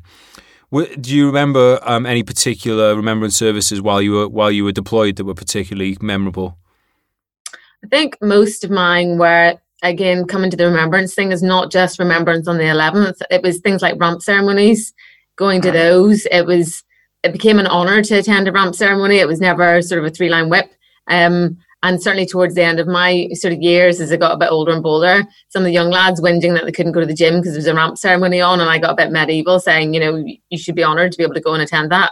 So, I think there's nothing. And then I became quite heavily involved in the British Legion towards the end of my time in the forces. So I did quite a lot of stuff with them at remembrance services, but they always hit home a little bit more whenever you've lost a colleague that year, and you just it certainly resonates a lot closer to home. Yeah, I think that's really an important point. Actually, I hadn't even thought about that. That there's that bleed over from ramp ceremonies, the vigils and stuff that you get in Bastion and all that, because it follows a very similar format to Remembrance Sunday, doesn't it? So I hadn't even thought about that. It's a really good point. So when you were serving then, and obviously, unfortunately, as you do, you lost comrades, and you were on the MIRT for a while, so you saw firsthand, what was going on to the people, unfortunately, not making it out of there in one piece or making it out alive. What is remembrance? What does it mean to you now that you are, as you put it, a civvy? Mm-hmm. So I think over the years, whenever I was initially on MIRT, picking up the guys in the battlefield and picking up guys that obviously paid the ultimate price, we had to sort of separate ourselves very much from it and almost still maintain our job and do our job, which was man the weapons, look out the window, get the aircraft safely back to Bastion. And you tried not to get sort of too emotionally connected with whoever you were picking up. If they had paid the ultimate price, you sort of tried not to let it be personalised. Otherwise, it would just sort of eat you up inside, I think. And over the years, that's kind of very much how I treated it. But I picked up, I can't remember what year it was, because let's say out there for so many deployments, it was one year picked up 5 British soldiers in one sitting. And when they came over the ramp, they were obviously on their stretchers already. And the guys who were putting them on, I think it was Fob Wishton, had put flags on top of them. So there was one guy with a British flag on. There was, I think, a Liverpool Football Club flag on one of them, a Rifles flag on another one, and they'd covered the bodies with the flags. So looking into the back of the aircraft and just seeing 5 stretchers with our guys on it, with the flags on top of them, I think that was quite a turning point for me, because now I find remembrance very difficult whenever I see flags. I wouldn't say it's a trigger for me, but it's certainly seeing a British flag now anywhere makes me feel it's just that instant memory and instant kind of thinking of what people have given up for us, really. So yeah. Have you done have you done a remembrance service as a civilian yet? Yeah, one last year. Yeah, so how's that? Yeah, I think again I've lost a couple of colleagues in the month of October and the start of October, end of October, that roll into November. So that kind of 4 weeks is always a bit tough for me anyway. But I feel I'm getting prouder, I think, to attend them as I get older. So I always still wear my medals, and I always will wear my medals to them. But yeah, it's I think it's getting tougher, because I think emotions as you get older mean a bit more to you. So yeah, it's tougher to stop the old tears rolling down the face these days. Why do you think that is? Why do you think our attitudes towards it change when we get older? I think because you realise what you've maybe, those guys who have lost their lives, and what we have generally, you appreciate a bit more as you get older in life anyway. I think that comes without saying. So I think you appreciate, because you appreciate what you've got more, you appreciate what they've given up. I suppose part of it is like, if you're 23 and your friend's 23 and dies, then you're still at that same point in life, aren't you? But then once you're 33, you're like, wow, they didn't get any of this last 10 years, which was amazing. Exactly. I think you just get more empathetic as you get older as well, don't you?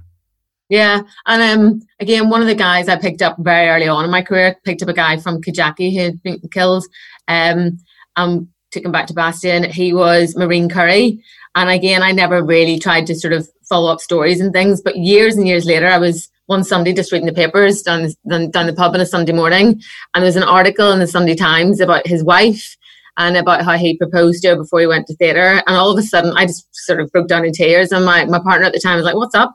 And it was just because suddenly there was that personal connection of the other part of his life that was, obviously I'd never had an insight to that. And it really, really struck a chord with me. And it's just when you see what, the loss that's left behind. I think that's the hard part, though, isn't it? Is to get, especially for people now, because most people haven't been in the service. So I think part of the problem is when you trying to get younger people to remember, and by younger people I mean anyone whose parents weren't involved in the Second World War. You got these names on, got names on monuments, but it's like even though you were there, you didn't have that personal connection to that person. Yeah. How can we get younger generations to realise that these people that they're seeing on, like, because there's statues and or cenotaphs in every village, every town in the UK. How do we get people to realise that these were human beings on there who gave up everything in their future, and they're not just a name on a monument? Yeah, I think there's sort of two things that would really help the young generation get involved, and certainly with the British Legion, is tapping into their grandfathers and any of those sort of. There's a lot of people who have got grandfathers and actually grandmothers who were involved in the war that they never really chased up their family history. It was just like, oh yeah, that happened before I was born, it's not important. But when you make that personal connection as a family and you realise that it was someone who was your flesh and blood, that seems to kind of resonate a lot with the younger generation a little bit more. And certainly from my point of view, I did a battlefield tour about 2 or 3 years ago, and that was the first one I'd ever done. Actually, the air was being med-boarded out, and I think the visual representation, when you actually just see the graves and you see the sheer amount, the sizes, like just the rows and rows of them, it really hits home. And I think that would be another thing that sort of children doing battlefield tours and just seeing not just a list of names, but just crosses in a field is just, it's pretty overwhelming, I think. Is there anything else, just in general, that you'd like to say about Remembrance, or just any thoughts that you have about it? I think important thing for me as a veteran is that the Remembrance in November, throughout November really, is a good time to kind of catch up with a lot of your old colleagues, because I think part of the coming out of the forces and being a veteran and some of the things I've seen, they do sit with you and they do creep up and sort of bite you in the ass whenever you leave. And certainly when you're not in that sort of band of brothers and still in the forces, you don't have that chance potentially to go and sit in the pub anymore with your old mates, on a Friday night. And it's a good time, I think, not just on the 11th, but the whole month of November, the run up to the 11th, is just to connect with a couple of old mates, even if it is via social media. And certainly from us as Chinook crews, there was different people who were in different merch outs with you who experienced the same things. It's just a nice time to almost reconnect with a lot of your old colleagues and discuss things. And I think that helps with a lot of decompression and PTSD stuff as well. Did you enjoy parts of Remembrance Sunday last year? Yeah. Like which bits? Just I think the pride of being a civilian and a woman and having the medals on my chest. It always surprises a lot of people and catches them out a little bit, and they're like, oh, and it's always a conversation opener as well. Because it's one thing, it's when you're in uniform, it's pretty obvious what you do, but it's actually quite nice now to be quietly proud of what I do. Hi, my name is Mike Chadwick, commonly known as Coach Mike Chadwick on social media. I've served with the Parachute Regiment, most notably and most recently in Afghanistan. You're now a civilian, mate. It's going to be your first time on first time as a civvy for Remembrance Day. But how about your childhood? Was it something you were familiar with then? Yeah, my dad was a serving soldier, so it's always been prevalent throughout my whole upbringing. It became even more prevalent when I felt a part of it throughout my military career. And it's probably going to get even stronger. And you could probably answer that better than me, mate. But it's probably going to get, the feelings will get stronger. And as soon as you stop and you start realising the things that you have done and the people who aren't here anymore, it'll probably become a very big part of my life now. I think the fact that you're a parent might factor strongly into that as well now, because you realise what people gave up. These people that gave up their futures and people that went away with families and didn't come back to them. Yeah, exactly. And it's part of the reason why I've left, in all honesty, mate. As soon as I had my little girl, I just couldn't envision that anymore. It was really difficult for me to get up and go away, as I did for the first short part of their life. And now I want to spend as much time as I can with her. Do you think that brings you closer to understand? Do you think that brings you closer to understanding the level of sacrifice that people have given? Yeah, 100%. I try to put myself in the shoes now of others who, when I was deployed, who did have kids back then. It's hard to think about, mate. It's hard to put, because it's not just a toll on your body wherever you are in the world. It's your support team as well. I've spoken about that before, about the absolute burden you leave on them. It's really difficult for them. You were in the parachute regiment, which obviously had a very strong, one of maybe the strongest esprit de corps and regimental families. What was and how was remembrance approached when you were in the reg? Strongly. Everyone got together. The brotherhood that we have is incredible, and that is heightened even more so. Once a year, it's a Remembrance Day every day for most of us, isn't it? But once a year, everyone gets together, whether you're serving or a veteran. We still all get together. I do mine over in Liverpool, where all the parachute regiment, all the Scousers, they all get together. And, the amount of numbers that we get is just incredible of, ex-reg blokes, current reg blokes, potential reg blokes, all getting together is just amazing. We understand that there's very poignant moments in remembrance services. There might be some very sad moments in remembrance services. But what's your favourite part of it? Standing still for a couple of seconds and just forgetting everything and remembering. It's not very often in our busy lifestyles that we get to have a pause and consider everything that we've done, consider the things that people are doing, considering the things that people are going to do. It's a lovely moment to just step back and just have a couple of minutes to yourself in silence, and everyone else is silent and everything else stops moving. Just for that couple of minutes is lovely. I know you're a fan of mindfulness. Obviously we're so kind of hectic in the way that our minds work now. We have things constantly trying to distract us in our pockets or in our hands most of the time. And, when they brought in this 2 minutes, it was in a time where people were a lot more present in what they were doing. Do you think maybe we need to kind of have a look at ways of bringing people into the moment more now? Because if it's not something that you train your mind to do, it's very hard to actually think about one particular thing for 2 minutes, isn't it?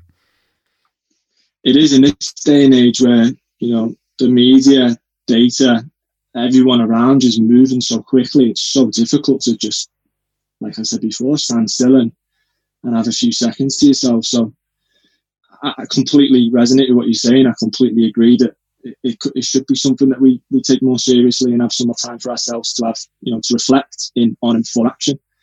Throughout all my coaching prevalence, I push that upon all of my athletes about reflection, because we can't move forward if we don't reflect. So I say it to everyone else, and I'm probably thinking about it now. That do I do it for myself? Probably not.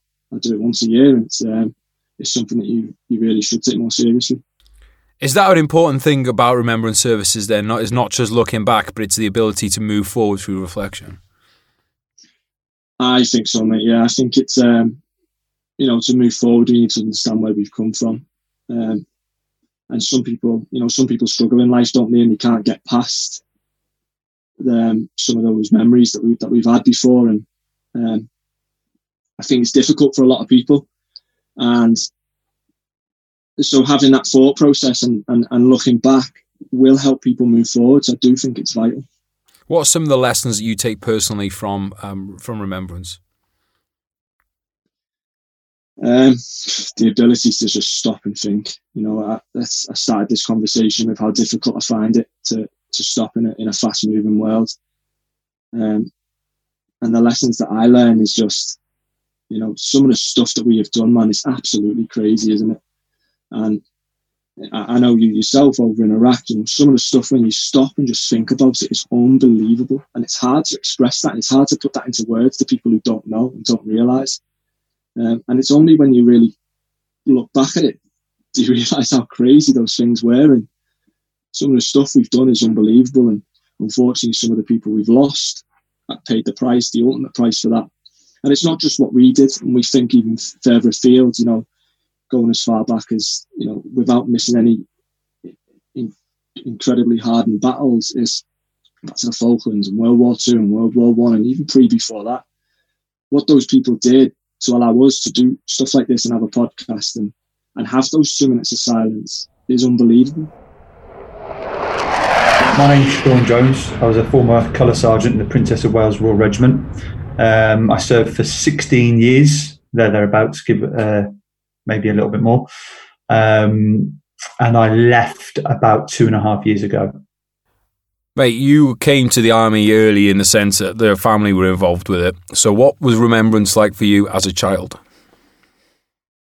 If I'm honest with you, it was probably more of it when I was younger, as in like toddler into my young sort of infant school days, because of the town I lived in. And because a lot of my family was you know, my great nan was still alive then, and I think all her brothers died and fought in the war and all that sort of thing.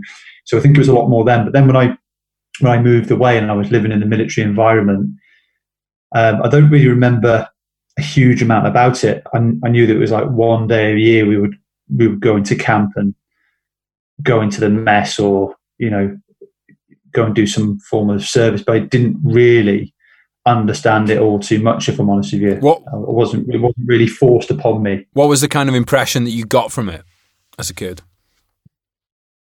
I probably got more of an impression from it of it being a very, very serious thing when I was younger, because I'd have like my granddad, who was still around back then, you know, doing the old, you know, during the war type stuff, and I'd go around on a weekend and he'd tell me stories about the war.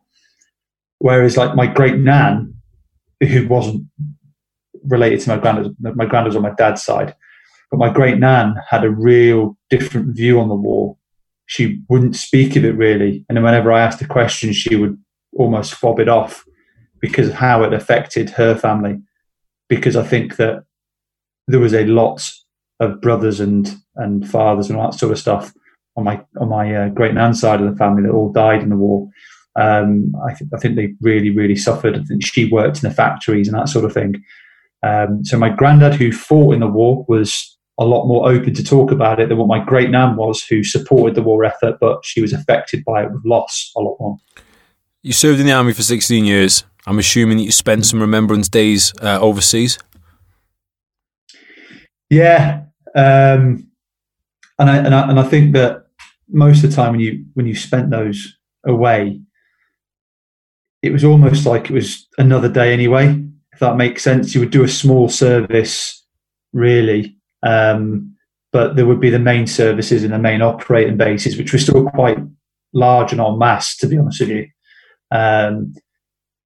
But I think the thing with us, obviously where we were stationed, you know, where we were operating out of, they were very relatively small gatherings of mates, really.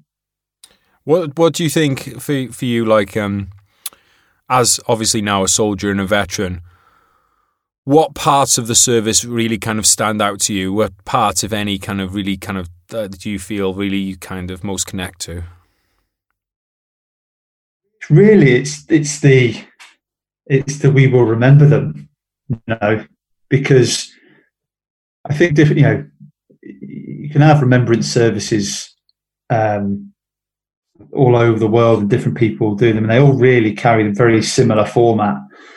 But for me, it was the we will remember them piece on the end of a service, because for me it would be me remembering people that I knew or know through service, and they'd lost their lives.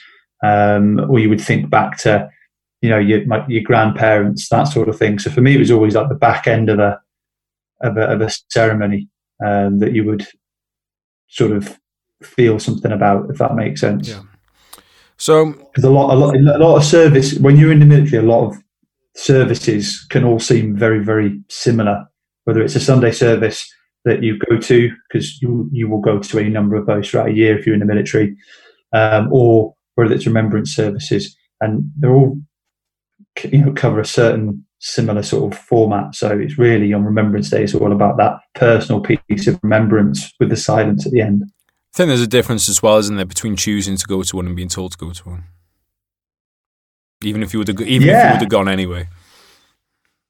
It's an interesting concept, mate, because in the army, it's like you're going, it's on Part 1 orders, and everyone turns up whatever day of the week it is, and you'll go and do a service. But it would be interesting if the military was to put that to it being something you could just volunteer to go to. I don't ever see that would happen, but it'd be interesting to see, because I think society has changed a lot. Yeah, it's just something that seems to be. I think most guys would probably choose to do something like that, but it's just an interesting one that it's like, right, this is something that you have to go to, because I think there's something, when you make something go to someone, it diminishes the importance of that event. If you're like, right, you got to go to this wedding, it's not like, we've all been to weddings that we didn't want to go to. It's just not the same as going off your own back. You don't, there's something about that act of choosing to go. What does remembrance mean to you now? Like you've been out the army for a while now. You have a beautiful, magnificent beard. What does remembrance mean now? Tough one, mate. Because it is a day where I'll reflect on my career, but I've always seen remembrance as remembering people from the great wars, the big wars, World War I and World War II. And I do find it difficult to tie in what we fought in as being remembrance. It's a weird one to put, because we all served in conflict, but I see Remembrance Day as remembering people from the big wars. But there is an element of me that does remember some of my friends and some of the things that I do on that day. So it's a really strange concept, to be honest with you. But then I do have the viewing of it that there is an annoyance in it a little bit as well. It does slightly annoy me, because you'll get people that despise their time in the military coming out to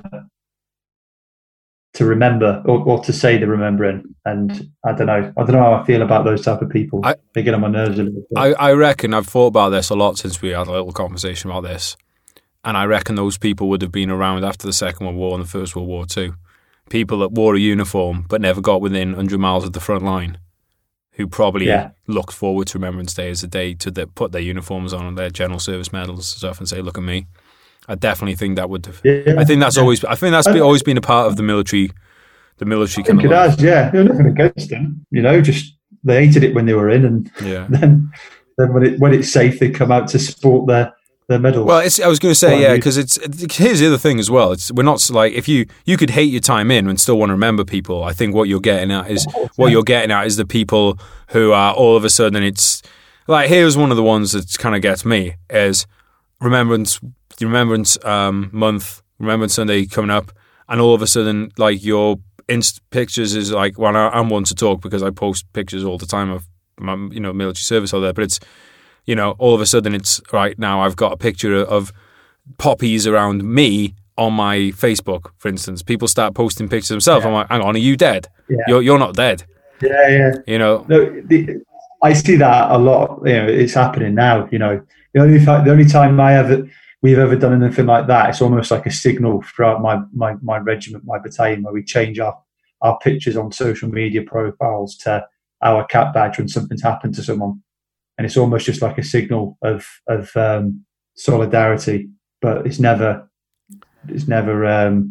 around now. I think it comes from a good place, though, mate. Like when people do that stuff, I think most of it is from a good place. I don't think most people who are doing that are trying to make it. They're trying to take part in it, but it can be misread. I think it can be misread as being like, look, Remembrance Sunday isn't about you. You're alive. This is about remembering people who are dead. Like it's as simple as that. You know. So with Remembrance Day now, then you've got kids of your own. How, do you talk to them about it? Is it something that is brought up with your children? It's a difficult one because one's 9 on Thursday, one's 12, and they do have questions sometimes. But I think deep down they know what my job was and what I did in the army. But I think it's questions and stuff they don't really necessarily always want to have. So I've always been a thing of I don't want to force stuff upon my kids. If they want to learn or know something, they'll ask the question. But when it does come to Remembrance Day, I have taken them to Remembrance Parade before. What that did was for a small period of time on that remembrance service, shall we say, it made them think, and you could see that they were a bit somber because they could see the mood.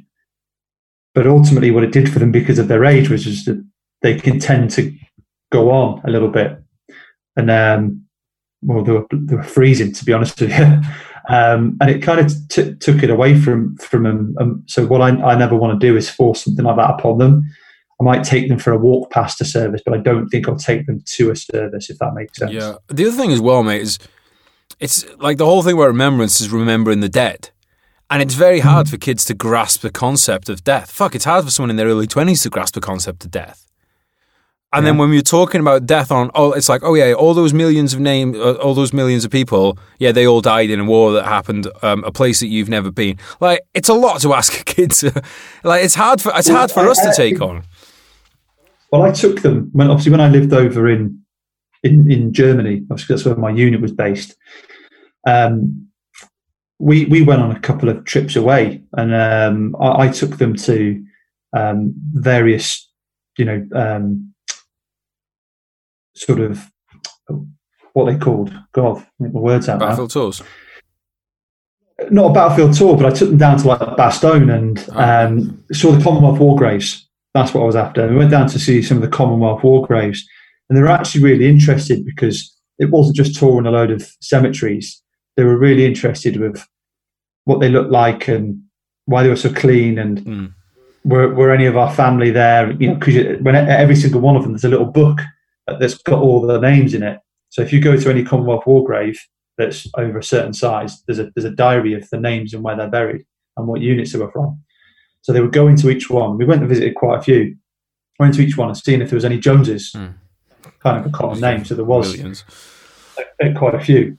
But then we looked for extended family names and things like that. So whilst they're quite somber places, I made it, interesting for them because they are actually beautiful places to visit, and it's a lot better way to teach the kids. Because I don't think the kids should ever forget what happened, because if things had gone differently back then, in the Great Wars, as I want to call them, or as they get called, things had gone different back then. Life would be a lot different now. Absolutely, mate. Anything else you want to say on the subject of remembrance before we part our ways, mate?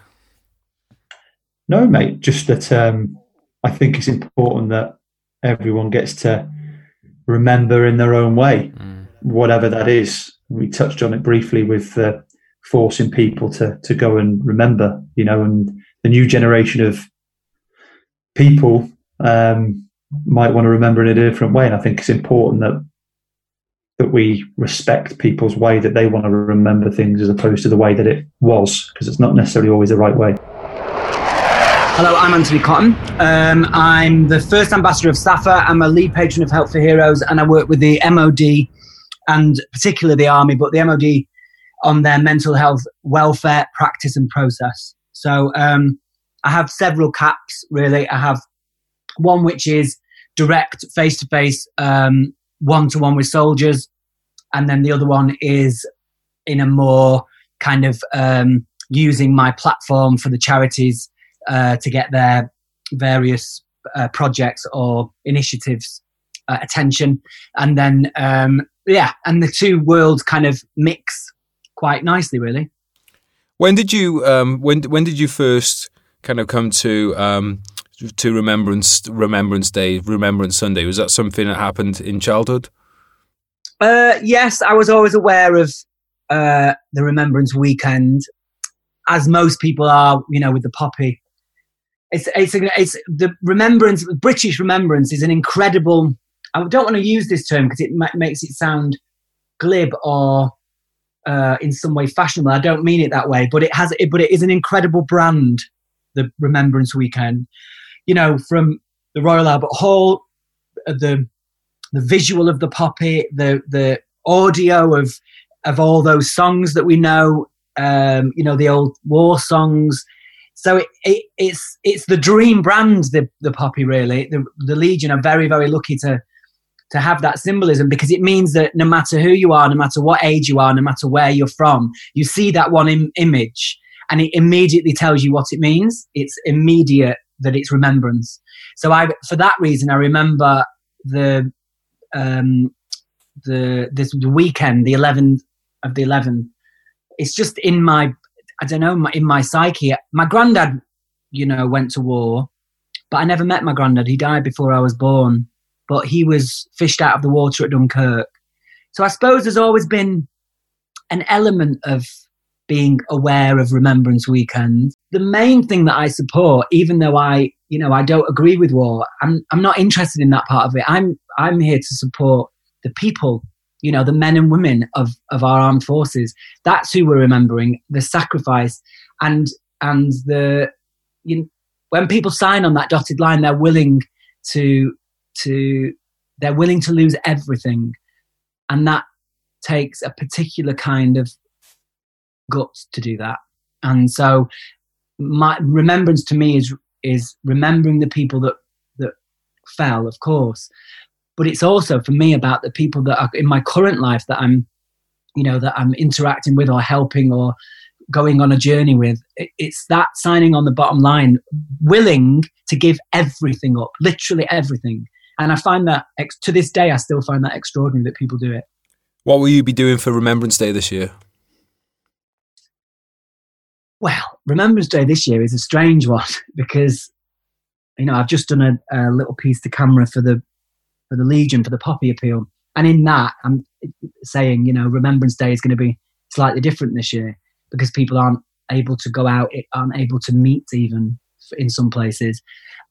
So this year will be spent just at home watching whatever output the BBC or whoever are showing, bits at the Albert Hall or whatever, but I'll be at home.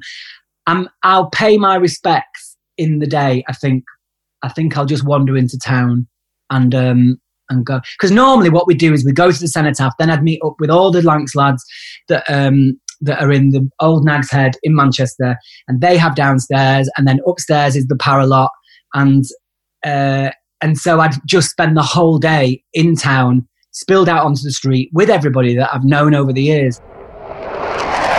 My name's Danny Mills. I joined in '84. I'm still serving now, part-time, full-time, part-time. And I originally joined the Queen's Regiment after a year of junior soldier training, which we spoke about before. And I went through, about 9-10 years with them. And then we are amalgamated with the Royal Hampshires, so Queen's Regiment, Royal Hampshire Regiment. Made the Princess of Wales's Royal Regiment with Princess Diana was our governor. And then I served with them, must be 15 or more years. And then since leaving, I joined 4th Battalion, the Parachute Regiment. And I've been with them. I'm into my 7th year with them now. So operationally wise, which is what the meat of this is really, I suppose. 1987 Northern Ireland, skip 98, 89, 90 Northern Ireland, 1991, 92, 93 to 95 Northern Ireland, 96 couple of tours in Northern Ireland. 97 was Bosnia. 2000 was Kosovo. And then let's have a look. Let's have a think. 2004 was Iraq. 2008 and then 9 was Afghanistan. 2010 privately Afghanistan. 2013 Pakistan. And 2019 was Mali. And of course, in the middle of that, there was a couple of the what they call operational, like Falklands and stuff, but you don't really feel operational, I suppose. But yeah, that's pretty much a quick rundown. Mate, when you were in Northern Ireland, at the Northern Ireland days, what was it like for Remembrance then? Because obviously there was a very big homeland or mainland UK terrorist threat. Was Remembrance something that had to get done behind closed doors, or what was the situation like that? Well, certainly when we were serving on a big tour, when you're like a proper on a enrollment tour, a 2-year tour, for example, like Omar, just after that, we left there. Oh, in fact, I was there the 2 years up to. We left just before that big bomb went off. So that's quite a poignant place. But of course, you had Enniskillen and all those sort of memories on the Remembrance Day, because the bastards blew places up then. But certainly those sort of safe areas, if you like, you had a full battalion parade, poppies on, laying wreaths and all the rest of it. Because, for example, Lizanelli Barracks, I think was the name of it in Omar, that had quite a big lump of real estate. So short of mortars landing, you were pretty okay. And then, of course, you had all the local satellite patrols and all that out anyway, protecting you. Certainly for the mortar base plate patrols and stuff, you know yourself what they used to do in all of the combat places. For the smaller places, it was a bit harder. I can remember being where is it? South Omar, little place like that, tiny little speck on the landscape on the top of a hill or on the edge of a town. It's a little bit more restricted, so you weren't standing around so much there. Belfast the same, because of the odd sniper attack or the odd gas bottle getting blown up and thrown over the wall and stuff. So certainly there was a lot more risk in the smaller places, little camps, but in a large barracks, it was remembered pretty much the same. You've been involved in the army now for over 30 years. Have you seen a change in Remembrance in that time? Well, yeah. I mean, I think there was a dip.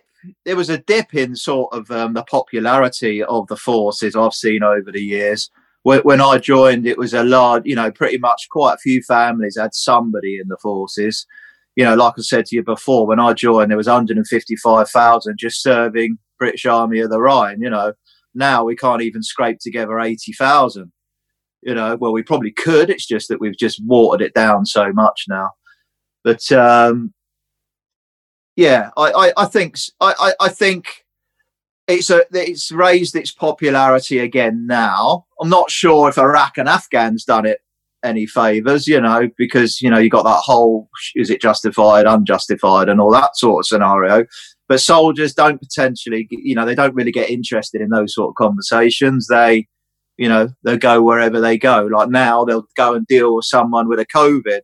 If they tell you you're going to Iraq, like I said to you before, I was chuffed to bits. I couldn't wait to get out there and get some. You know what I mean? The fact that Tony Blair's a lying, POS and all that, irrelevant. You know what I mean? But,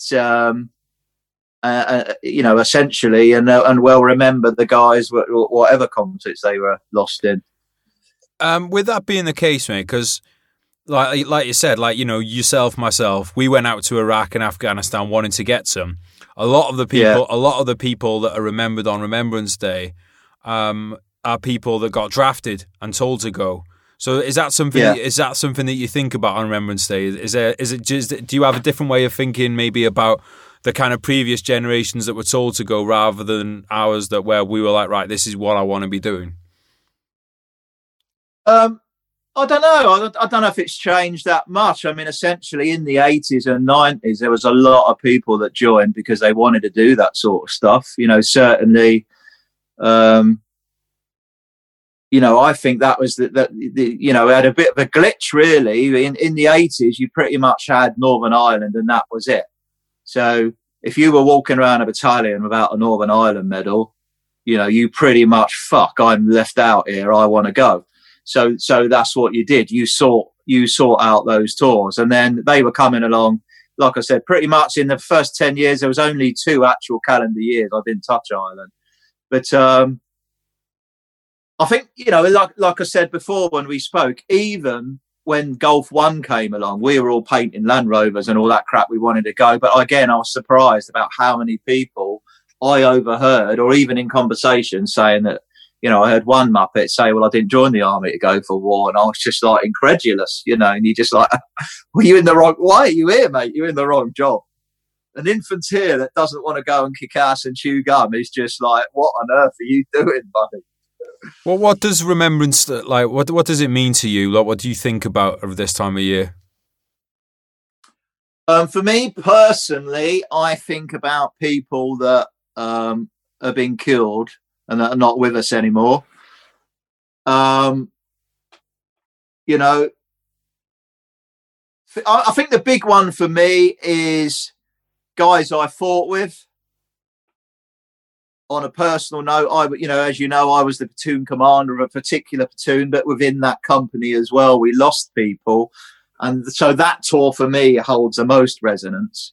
So, for example, a couple of years ago on one of my postings when I was in Brecon, I actually ended up as the chairman of the British Legion. And because most of them were old doddering guys waiting to push up daisies, I ended up carrying the standard a couple of times, and I took over chairman because, you know, they needed a bit of direction and all the rest of it. Having been in the mess and that for years, Warrant Officers and Sergeants mess, it just gave it a bit of a, you know, a kick. But, I mean, I found there, I mean, I ended up carrying, you know, just a couple of years ago as well, I ended up carrying a parachute regiment standard. I mean, I've actually started earning medals now in the parachute regiment as well, which is quite good. But, yeah, I tend to think about people that I know on a particular tour and that I have lost that are not with us anymore, as well as people like my uncle that was in Korea, my granddad that always used to get pissed on Remembrance Day and things like that, you know. Daniel, what have you done to Granddad and all that sort of stuff? No worries. Last question, mate. Do you have a Remembrance Day story that is especially important to you, or something that like you'll never forget? I think the important one for me was we had one. I just had a reminder when I went to the National Memorial Arboretum recently. First time I've been there. Okay, and I can remember there's obviously plaques on the wall there on the Iraq wall that the last time I saw, we was on parade actually in Bastion, you know, so you've got the shells and all the rest of it. They haven't done it exactly the same as what it was, you know, for the people that weren't there, that didn't ever get to see it. But, yeah, when I see, you know, pictures of Ray, the mortar magnet, you know, I can remember him now, or I'll get that picture of that brass plaque in the head.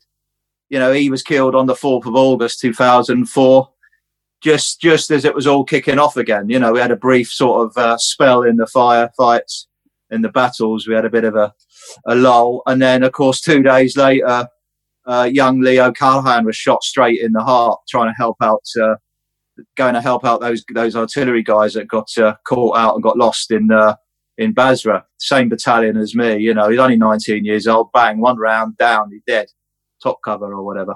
You know, so I particularly remember seeing their names on the brass plaque, and then of course now it's just reminded it already for this parade is probably one that I'm going to remember more than most, because I found it quite emotional and quite poignant going and see it to the Arboretum and seeing all those names, but in particular those 2 guys that obviously killed on my tour. One of them was in the same fighting company that I was in, you know, fighting Y Company. So I think this year is going to be a biggie for me. My name is Hugh Keir. I served with the Parachute Regiment for just about 12 years. During my time there, I served in Northern Ireland, Iraq, Afghanistan, and since leaving, I've become the chairman of one of our regimental association branches, which all our branches are charities in their own right. I'm also the founder of Forces Barbarians RFC, which is a rugby club for military veterans, but it raises awareness and support for the military community. And I'm also involved in a bunch of businesses which are entirely veteran-owned and operated. Hugh, you were like you said, you were in the military for like 12 years. Did you ever spend any Remembrance Sundays away on tour? Do you know what? Yeah, I did. I spent two away on tour, if I remember correctly. One was my first operation, if you like, which was to Northern Ireland back in 2001. And then I spent one in Afghanistan on the third time out there, which 2010 that was, I believe. What were those experiences like for you? If I'm honest, the Northern Ireland way, I don't remember. That was the very start of my career. I know all of that, probably much like yourself. It's a complete blur, right? The one in Afghan in 2010 was quite a poignant one. We were split into different patrol bases and FOBs and things like that. I was lucky enough to be at the company HQ, and we had a little ceremony at the time outside, but it was a very short affair, but formal nonetheless, because we were in a very kinetic situation at the time. And it was actually very poignant to me. I think it's the first one that's I sort of got quite emotional at. It was the tail end of my career. I knew I was leaving. I had a lot of my friends killed in Afghanistan, and that was where we were holding that particular remembrance service. So, yeah. Did you come to know about Remembrance Service when you joined the military, or was it something you knew about in childhood? I knew about it in childhood, but I don't remember ever going to a parade. I'm the first person in my family who's military, since obviously relatives who served in the Second World War. Between then and now, I'm the first person. So although the family has a respect for the military, it's never something we actively participated in when I was a child. Not that I can remember anyway. So what does remembrance mean to you now? Remembrance means to me now, it's taken on a bigger meaning than when I first joined the military. When I first joined the military, and we do it's all about the First World War, Second World War, predominantly remembering those soldiers. For me now, its meaning's changed, and it's a very personal thing to me. Remembrance for me means that is a day where I will actively, either in public or not, I will actively take time to remember everyone I knew and all those I didn't know who have been killed, made that ultimate sacrifice right the way up to operations now. That's the way I see it. It's the way of remembering the dead, not just when it became an actual event, after the First and Second World Wars. But everyone since then is equally as important. In my eyes, they paid the ultimate sacrifice, and it's my way of, saluting them, if you like. You're a parent. Did becoming one change your view of remembrance and sacrifice? Well, good question. Yeah, it did. Becoming a parent did change my view of it, and in such a manner that it seemed much more important to me, or it took on importance to me to make sure that the knowledge that these events go on, this month goes on, every year to acknowledge the sacrifices that are past. That is important to be handed down to the generations. Now, I'm not saying it's important and absolutely 100% everyone should go and do it, and every single child should grow up to be going to remembrance parades or commemorate the dead in some way, shape, or form. But they should certainly be aware of it. They should certainly be aware that there are incredible people that went before them. Because if they're not aware of it, then they're never going to be able to have the option to have that respect and have the understanding of what goes into wars and operations, regardless of whether they agree with it or not. On an individual level, the people who are sacrificing themselves, they did that for reasons, the most honourable reasons, regardless of the operation or mission they're a part of, regardless of how honourable you see past missions or operations. The individuals on the ground who gave their lives, they were doing that for very pure reasons. They were doing that for themselves. They were doing it for their colleagues and friends around them, trying to protect them, trying to achieve the mission. And they were doing it because at the time, that's what they thought was the right thing to do for the country. Obviously, you have the H-Hour podcast where you talk to veterans. Is recording their history so that it can be remembered something that drives you to do that? Something that drives me to do what? To do the podcast. Oh, right. Yeah, definitely. And I don't think that was the main intent when I started out doing the podcast. The main intent was just to communicate information, useful information to people. But a significant part of it now has become getting people on to tell stories of battles or wars or experiences and operations that are otherwise sort of not well known about on a personal level. Look at the Falklands, for example, the Falklands conflict. I've got someone coming on in the future who's involved in stuff in the 70s, and those stories have never been told in a medium like you and I do, which is popular now, as in the podcast medium. Those stories have been told before in books and, old documentaries, but that's not what impacts the younger generations now. And in fact, some of the most popular podcasts I've done recently have been with guys about battles and ops and wars 20, 30 years in the past. And they're resonating with people my age or younger, which is great because you're getting those stories out there.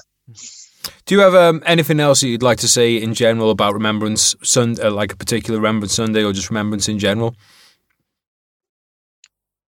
Yeah, I think there's a lot.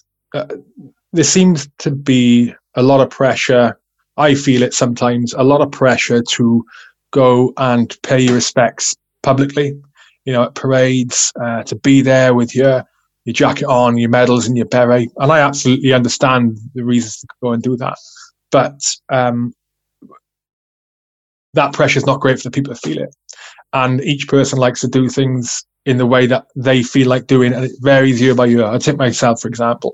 This year, I don't think I'll go to a parade this year. It's just how I'm feeling. Last year, I went all the way down to London. I'd never been before to the cenotaph, and I ended up not going to the cenotaph. And I stood a tactical bound away, and I paid my respects that way. And the year before that, I was in my medals and gongs in Colchester with all the guys around me and enjoyed it. And the reason I highlight that is because that pressure and that sort of wanting to get out there, medals and have it all on show, that doesn't suit some people. And so they feel like it's a barrier to them paying their respects and honouring the dead and being a part of that Remembrance Sunday, and obviously on the 11th, if it doesn't fall on Sunday. And it shouldn't be. It shouldn't be, Get out if you can. It's great to see people on the streets. It's great to see people paying their respects in that way. It's an absolute spectacle. It's amazing. It is amazing. It doesn't suit everybody. And don't feel like you're not paying your respects if you don't feel like going to a parade. It's about paying your respects. It doesn't matter how you do it. Remember the dead, remember your mates, remember your colleagues, and remember all those people before you didn't know. So I'm Michael Coates. I did 6 years in the Royal Engineers. I was based in Paderborn in 3-5 Engineer Regiment. We did Telic and Telic 3. I got out after Telic 3 and joined the fire service, did 9 years there. And then started a veteran-owned company in 2015. We employ veterans, reservist spouses, partners. We educate children in conflict. We protect our customer, and we support injured service personnel. And off the back of that, amongst other things, we started the Declassified podcast. So that was all about documenting military stories to assist and guide and support people who are suffering from both physical and mental illness injury, mainly using the stories from the military community to impact society in a positive way. Can you remember your first experience of Remembrance Day? Remembrance has always been really traditional, and it was always around growing up in Hull. It's quite a big thing. People are really, they're really on it. They like to remember. They like to almost celebrate the day. And the first remembrance, I was in Boys Brigade when I was a little kid, maybe 7 or 8. And I remember doing a march through kind of East Hull and then doing the religious thing with a vicar talking about the First World War. That's the first real memory of remembrance. What does Remembrance Day mean to you? It's changed. Remembrance Day has changed. It means, it doesn't just mean the day anymore. It used to. It for me, it's about, the full year. It's about never forgetting the loss and the gain. I'm in a fortunate position where I can document stories, and I'm seen to document stories, and for me, it's about making sure the reality is there. Making sure that these stories never get remembered from our in brackets, our kind of modern day generation.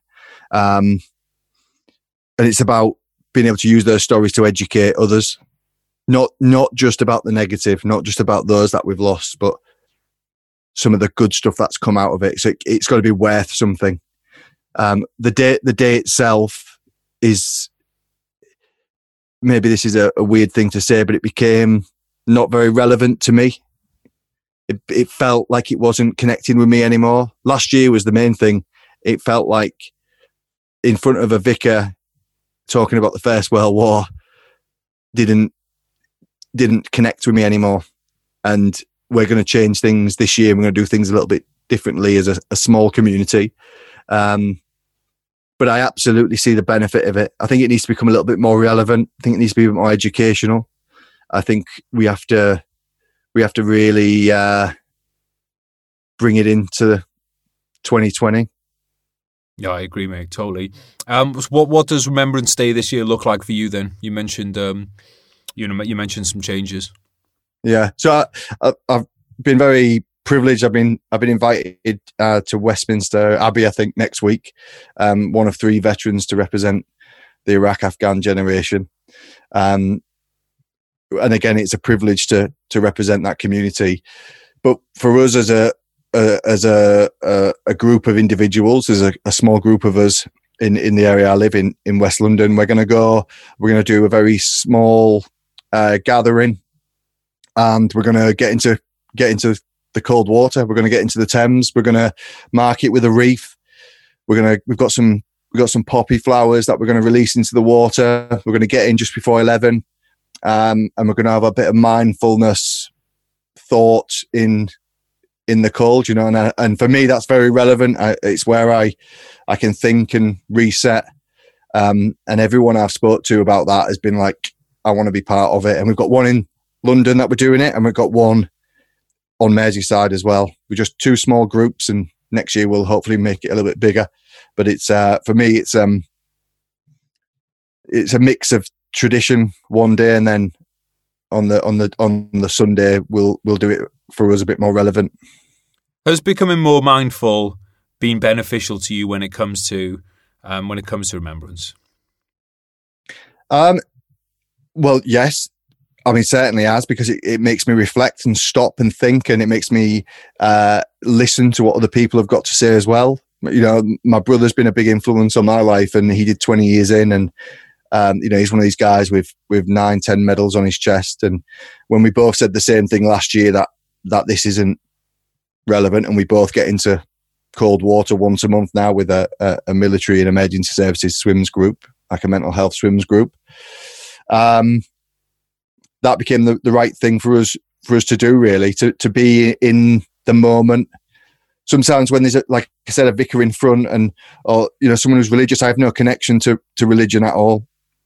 And I just end up drifting off, and there's people around me. I just I get annoyed easily by things, and when it's not sincere and it's not authentic. So to be mindful with a group of my mates who have all served seems the right thing this year. I think it's we can't expect future generations to keep remembering unless we make services more relevant to them, can we?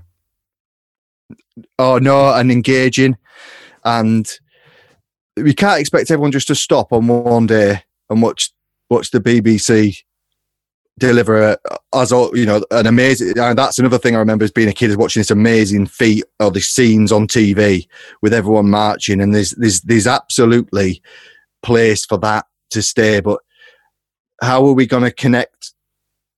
My kids and kids who are a little bit older when they're moving forward, when there's so much out there to grab their attention, when we don't make it engaging. You do a very good job with this podcast about really taking it back to what is important, and the like I said, the reality of it, and the fun around it, and the sad stuff that happens as well. And the reflection is often more painful for a lot of people, but we have to be able to articulate that. We have to make it again relevant, and not just in a book at school. We have to make this part of our culture.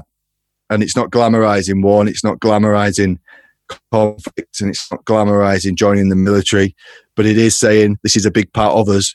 We've been at this small island. We've had the military. Look at every. If you were born or raised in this country, the military is connected to you in some way. You're not far removed from even knowing someone or being related to someone or having served yourself. You really are pretty close to that. And we have to ensure that that's through our culture's DNA. And again, it's not glamorizing it. It's the way it is. A lot of good has come off the back of it. And we have to remember the sacrifice of those that have come before us to allow us and give us that ability to be developed and to live the life we live. Is there anything else you'd like to say about Remembrance Day or Remembrance in general, mate? Any other thoughts? The one thing I do is I always, if we go to a traditional kind of remembrance service, I always try and pick out a name, and I always try and, I'll read everyone's name as much as I can and really take a moment or two on everyone's name, and then I'll pick out one name, especially during the silence. Probably because I'm easily distracted by other things and there's people around me, but I always try and remember that person's name, and I try and imagine what their family was like and who they were as an individual, and just give that name a little bit of respect and a little bit of time, because that was someone like me. And I don't know why. I don't know if anyone else does that, but that's what I do. I always make sure that I give the names on there a little bit of time. No, I do, mate. And I'd like to add to that as well. That's something I do. And I'd encourage anyone listening to, when you're walking through town or you're walking through the city or the village or whatever, and you see a local memorial, to just pause for a second. Even if it's not reading all the names, read a few names or one name, and then just think about that person, because that person was probably 18, 19, 20 years old, probably had the whole life ahead of them, and was from within, a few hundred meters probably of where you're standing right now, and they had the whole life ahead of them. They gave it up. And I think it's very powerful when you start, because it can be overwhelming, the amount of sacrifices happened. It's so big. It's hard to compute if you think about the entirety. But if you start to think about one name and the fact that his mum got a letter to say he wasn't coming home, and he might have even had a kid that he never got to see, and you start to think about that stuff. And it just brings it home. I mean, it's fucking hell, man. It just brings it home to me just thinking about it now. It's devastating. But that's how we need to make it. Well, I was up north in the summer, and we're in a place called Hornsey, and we took a week off, and we just went up to the north coast, and there's a little memorial there, and you can read thankfully you can read all their names from the First World War right up to present day in a couple of minutes, and we literally read them all out loud. And then the last one was, I think, 2002 or 2003, and a lad who died from the Yorkshire Regiment in Afghan. And as we were reading, and I was talking to the kids about, because they were all playing around, and I wanted them to play around there, but respect what was in front as well. I thought that was really important for me. They can still play around the memorial, but they have to understand what it is. And then an old lady came across and said, "Oh, look, he was only whatever he was. I think he was 20 or 21." And that was, so what was that? That was 17 years ago. But his daughter was something like 9 months old. Mm. And I was like, what a privilege it is to stand here with someone who's the same age as me, and he didn't get to see his kids grow up, but my children could play around where his name was. And that's the beauty of, I didn't know this guy. I have no idea who he is, but it's the beauty of highlighting one name and thinking about one person. And thankfully that lady came across and told us a bit of the history. And I suppose that's another thing is, go find out about one person's name. We have so many museums that are, and curators of museums that are totally open and want to be able to give you information.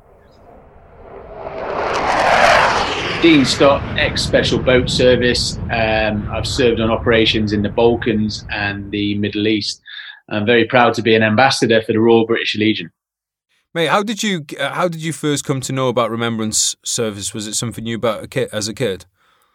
Yeah, well, my father and my grandparents were both in the military as well. So, grew up in a military environment, obviously growing up in a town called Aldershot, which was the home of the British Army. Remembrance Day was a big event for us. So yeah, from a young child onwards, it was hit home the importance of Remembrance Day and why we do it. Is it something you'd attend yourself as a kid, was it? Yeah, I used to go with my father anyway. At the time, he was a sergeant major at Gibraltar Barracks, so he was very much leading the ceremony. So we would go and just join our father. We probably didn't know too much about it at that age, but in schools in the area, it was very much taught about why we celebrate and why we're doing it. So it's always been a part of your life, then. Yeah, without a doubt, and it continues to be a part of my life, and then also try and instill that into my children as well. So what was it like then when you were in the military? And you obviously did a fair number of years, in the military there. Did it come to take on a new meaning for you? It did, yeah. Obviously, when you're a young child, you're talking about those of the past, those that have fallen. But when you're actually in the military, it's not those in the past that have fallen; it's those in the present that have fallen. Some of your friends that are no longer with you. So it was no longer more thinking about the history. It was more the history and the present day, which hit home quite hard. And for me as well, as a soldier, I like to be on the battlefield. I don't like to be on the drill square. So for me, it was like I used to dread it each year because I had to ball my boots and get my kit squared away. Did you ever spend a Remembrance Day on tour? I did actually, yeah. So I remember being on tour in Afghanistan with the SBS, and I remember actually we flew forward to Camp Bastion, and I was moving one of the vehicles, me and my mate. And I think because of the time difference, it was 11 o'clock in UK, and they had the RMPs stopped us. I think there was a big parade on the square in Camp Bastion, and I was approached by two military police and two females actually, and they said, "Do you know it's Remembrance Day? Do you know the importance of Remembrance Day?" And then I sort of just said to her, I said, "Yes, but the war doesn't stop." But little did she know that actually later on that day at 11 o'clock, it was 11 o'clock Bastion time, 11 o'clock UK time, we dropped the two CH-47s in the desert and the whole squadron had a glass of port. So we did it in our own way. Just because we weren't on the square parading and someone checking my boots in the middle of a war zone, didn't mean that I hadn't forgotten about it and the importance of it. It's just, so it's just two different mindsets. Do you think that that's something that we need to do more of, though, is accepting that different people have different ways of remembering? Yeah, exactly. Whether you go to the cenotaph and show your respects that way, or whether you just stay at home, you light a candle, or you just have a little, a tot of whiskey, and it's, again, Remembrance Day is one day. I think obviously we've had friends that we've lost and things like that. It's not just that one day we remember them. We remember them throughout the year. So everyone will have their own little ways of doing it. And we shouldn't judge people just because they haven't, put on their best suit and gone down to the local church. Doesn't mean they haven't forgotten. Your little lad is definitely going to be remembering. Do you want to tell people about how he's going to be remembering for the rest of his life? Little Tommy? Yeah, with his name. Yeah, he will. So, yeah, Tommy was born on the 1st of July, 2016. And actually, Alana and I, we didn't have a name for a child. I was thinking something, Archie, Reggie, something like a gangster. But because it was the centenary of the Somme, the day that he was born, 100 years, I just thought Tommy was great. The fact that, the soldiers were called Tommies during the Somme, and, some of his relatives also fought in the Somme as well. One of his great uncles. decided to sign up with his brother, but he was underage, but just lied about his age as well. So yeah, that's how we named our son after that. So he doesn't know it yet. He's 4 years old. He doesn't really understand the purpose of wearing a poppy, but he soon will be. I think he's a future Royal Marine because he doesn't wear any clothes. Right. Well, you're over in the States at the moment, and I know you've worked over the States, and you've been out to the States before when you were in the service. What can we learn from the Americans about remembrance? Yeah, well, over here, we've just got our daughter's school plan, and they actually have they call it recess. School is shut to celebrate Remembrance Day and Memorial Days here, rather than what we have in UK. They shut the schools completely, and there's a train here which takes the children all the way down to San Diego and to Camp Pendleton to stand alongside some of the serving military and understand a bit more. So rather than just being a history lesson, they're actually stand shoulder to shoulder with people that are serving currently. And I think, there's a lot to be taken from that. Everyone has this perception of the military, it's all about war zones, but actually there's a lot of stuff that we do good in peacetime as well. So it's all about education. So the Americans are very good at that. And we know that obviously the Americans respect their veterans so much. And it's something the UK are picking up on. It was gaining traction, especially during the Iraq and the Afghan wars. But that's 10 years now since, some of them have ceased. And I think we're starting to forget the importance of our veterans as well. So need to reinstall that. You're an ambassador for the British Legion. How did that come about, and what does that mean to you? Yeah, so when I left the military, I got injured. I had a parachuting accident. And again, I always say the military is almost like a business. As soon as you're finished with it, they don't need you anymore. And I didn't get the payout that I had expected from the medical and things like that. So 5 years later, I had a tribunal hearing. And the British Legion helped me during that tribunal hearing. And I reached out to them. We sat down. And I was successful on the tribunal here, which was great. So I obviously got reciprocated for the money that was owed to me, and obviously continued to have a good pension. But I got quite a large lump sum from that. And obviously, about my bike ride, the Pan American Highway. I used £50,000 of that, of the money I'd won from the tribunal here, to set up that campaign. And obviously, later on, when we handed over £900,000 to the mental health charities, British Legion were one of the recipients of that. So it was great circling. In fact, if the Legion hadn't helped me win my case, I probably wouldn't have had the funding to start the PAH campaign, and actually then them being a recipient. So it did a full circle. So it was actually a really nice story. And I'm very pro-British Legion. There are other military charities out there, but I don't think any of them compare to the Legion. It doesn't matter what conflict you fought in. They are there for you, whereas some will only, work with Iraq or Afghan veterans. And I think the Legion do so much that people aren't aware of as well. I think the big one for me is like the Invictus Games, and the fact that everyone sees Help for Heroes and things like that. It's actually the British Legion that fund and help support the families on those things as well. So the Legion is the oldest, and I still think the best. So we obviously know that there's, it can be a very sad time, Remembrance Sunday, as we remember fallen people. But what are some of your favourite parts of it? Because it's not all doom and gloom, is it?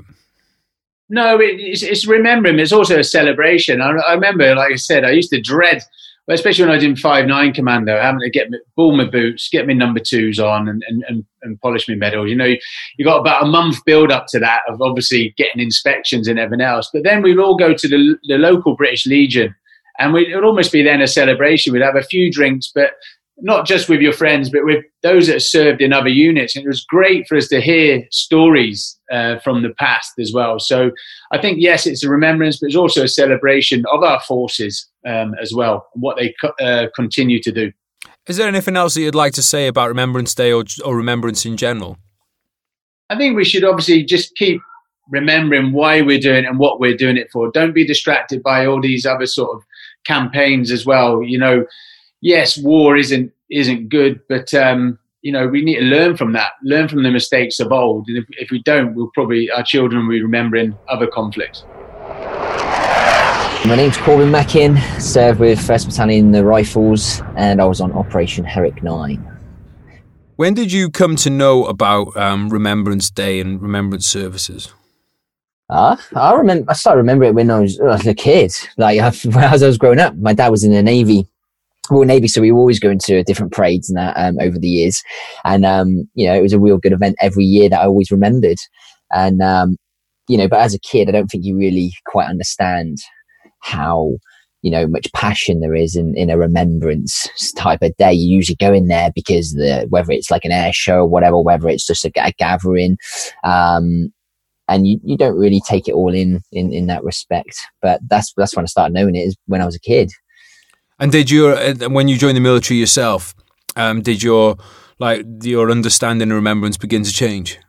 Yes, massively. Obviously, before you join, I mean, you watching the documentaries on the military and stuff like that, and a lot of this documentaries were in black and white, because that was one of the main wars that we probably were ingrained in us at school as well. And and you can't really justify like what they had been through until you start to join the military, and then you're starting to do your training, and you're starting to slowly institutionalize to that environment, and then you start to have a special place in your heart about all of the previous wars that have gone on, and how much hurt, how much how many people have lost their lives over the years, and that comes into comparison when you start joining the military.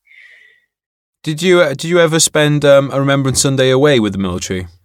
Oh, jeez, let me think. Probably stagging on somewhere in Brecon Beacons, more than likely. Let's think. Yeah, well, yeah. Afghanistan. I was out there in the winter tour, Remembrance Day. So yeah, that was that was one time away, I'd say.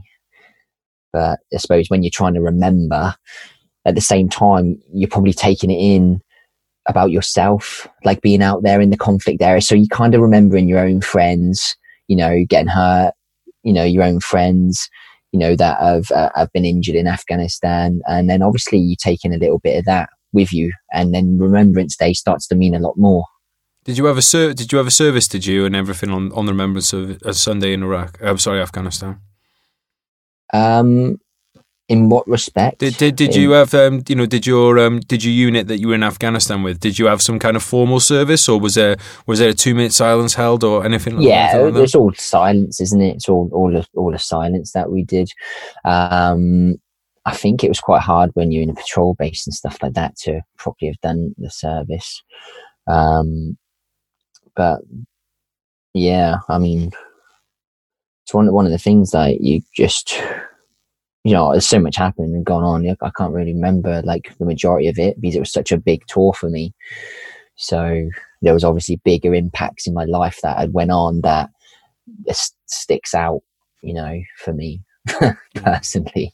So what does remembrance mean to you now?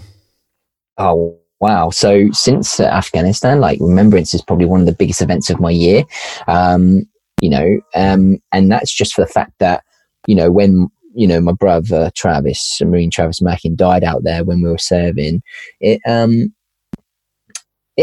obviously that changed my whole life. And now I feel like Remembrance Day has such a bigger impact on me and my family and my friends, and you start to feel that you like. It's such a bad thing because Remembrance Day for me also brings up a lot of memories, and it's real hard for me. I get choked up quite a lot. I start getting in the zone when we're having that silence. It's like I'm trying my best to keep it all together, because it's that only one time of the year where I know I have to remember the past rather than trying to hide it, lock it away, put it in my box. It is that one time where I give something back, a piece of me that deserves the remembrance over there, because I'll be honest with you, trying to remember it all the time and trying to think of conflicts and that, it really does drag me down and it really does hurt me. So I try my best to, find a way to release that energy, and that is Remembrance Day. Like that, all that hurt, that anger, that's that one time where I probably get so overwhelmed. Like it's hard for me to speak. So usually when we have a remembrance when we meet for Remembrance Day, usually I would say a couple of words to friends, family, or whatever. Jesus, it gets me every time. Like, it really does. As soon as I start talking, that's it. It's just, I can't help it. A bunch of overwhelming energy comes through me, and it's like I can't speak. Literally, I'm lost. And that's how much hurt comes with a Remembrance Day for me. And that many memories as well. So they come back to the surface, which isn't very good. But then usually it's accompanied with lots of beer shots. And then that's it then, get a headache. Is that a side you enjoy about it, though, is like meeting up with old comrades and stuff? Yeah, do you know what? Feeling a part of the military again, like it's a whole military family, and like respect, it's natural respect. It doesn't matter where you walk, you naturally know who's a veteran, who's not. And yeah, it's one of them really. I just feel like it's a good event to have, especially for veterans. It's one time that we can actually be a part of a brotherhood again, or surrounded by military people that have experienced similar, events as yourself. Does it mean a lot to you to see the country remembering people that have fallen, for in service of like this country? Oh, massively. Like, it doesn't just go for like our tours, but from the actual growth of the wars, like when they first started, and that, let's just go off for World War One. And we go off from there. Like, Jesus, you think of the amount of numbers that died, whether people were serving or not, even the civilians, the lot. It's remembrance isn't just about, for me, the serving people who lost their lives, but it's as a collective, the amount of civilians that lost their lives as well, the amount of children, teenagers, whatever, the people that shouldn't have even been at war as well, and lied about their ages just to go away and help, whatever. There's so much, like, well, heroics, and it's mad. Like, if you really do take like that minute silence, which isn't long enough, mind, if you take that and you really think about the amount of people that lost their lives, it can really grab hold of you and give you so much more respect to the people that have actually served for their country. What do you do? Obviously this year is different, but generally what do you do for Remembrance Day? So every year we go to a place called Stonehouse Barracks. It's a Royal Marines barracks, and it overlooks the sea and it overlooks Drake's Island. So many people should know HMS Drake or Drake's Island itself. And it's just enclosed away from everything. You're just there with the people that count for like our own little service for Travis, like trying to remember Trav, like, his life and all that sort of stuff. At the same time, obviously, we are also remembering everyone that has lost their lives, family members that are obviously grieving still to this day. And that becomes like such a big event for us. And it's become like a huge event. Like every year it's the same amount of people, and it's a nice little service for Trav, like where everyone can come together and just give their one day just to remember him and his life. You're a father. How do you talk to your kids about remembrance? Jeez, well, I'm a father now, but I tell you what, I'm already starting to remember lots of stories. And one day, my little ninja River, bless her heart, she's going to know them all when I have the courage to say it. But she's only, 17 months old at the minute, so it's quite hard to even go down that subject. But she always points at a picture in my kitchen and looks up and points, and then she looks at me because we look quite similar. I'm wondering if she's thinking it's me. But one day I will tell her that picture is her older uncle Travis. So, it's such a shame she'll never get to see or meet him, which is quite sad, really. It's something I try not to think about too much because it'll get me upset because he would have been such a great uncle to her. Is there anything else that you'd like to say about Remembrance or Remembrance Day specifically? No, like just specifically this year with COVID-19 going on, I think we have to really make sure that our culture, our Remembrance Day isn't forgotten about, even with COVID-19 going on, because at the end of the day, COVID-19 is something we cannot help and stop, but Remembrance Day, everyone can give that minute to silence still, wherever you are, If it's in the street, you're in your car, pull over, anything like that, and just give that little bit of time that you can offer, which is for free, just to remember all those people from all the conflicts that have lost their lives. And not just that, to the day, family, friends, oppos or whatever, are still struggling. And so many people are trying their best to get through life as any way they can, and they will keep their barrier up, their smiling faces. And I'll put it out there that COVID-19 is having a massive effect on lots of veterans out there that are struggling. And the last thing I like seeing is, veterans, taking their own lives when they have nowhere else to turn. And COVID-19 stops you and the veterans from seeking help. It makes you more depressed because you can't get out. You can't go and see that one person that you could have went and spoken to because of the different lockdown situations in different areas of the country. So reach out and give, even if it's that 1 minute that you can't give to remembrance, give that 1 minute to that person that's struggling, or that one person that's feeling a bit down and it deep down, or just that question. There's always something we can give back, whether or not it's the minute to remembrance or a minute to someone you think struggling. And I think that will go a long way.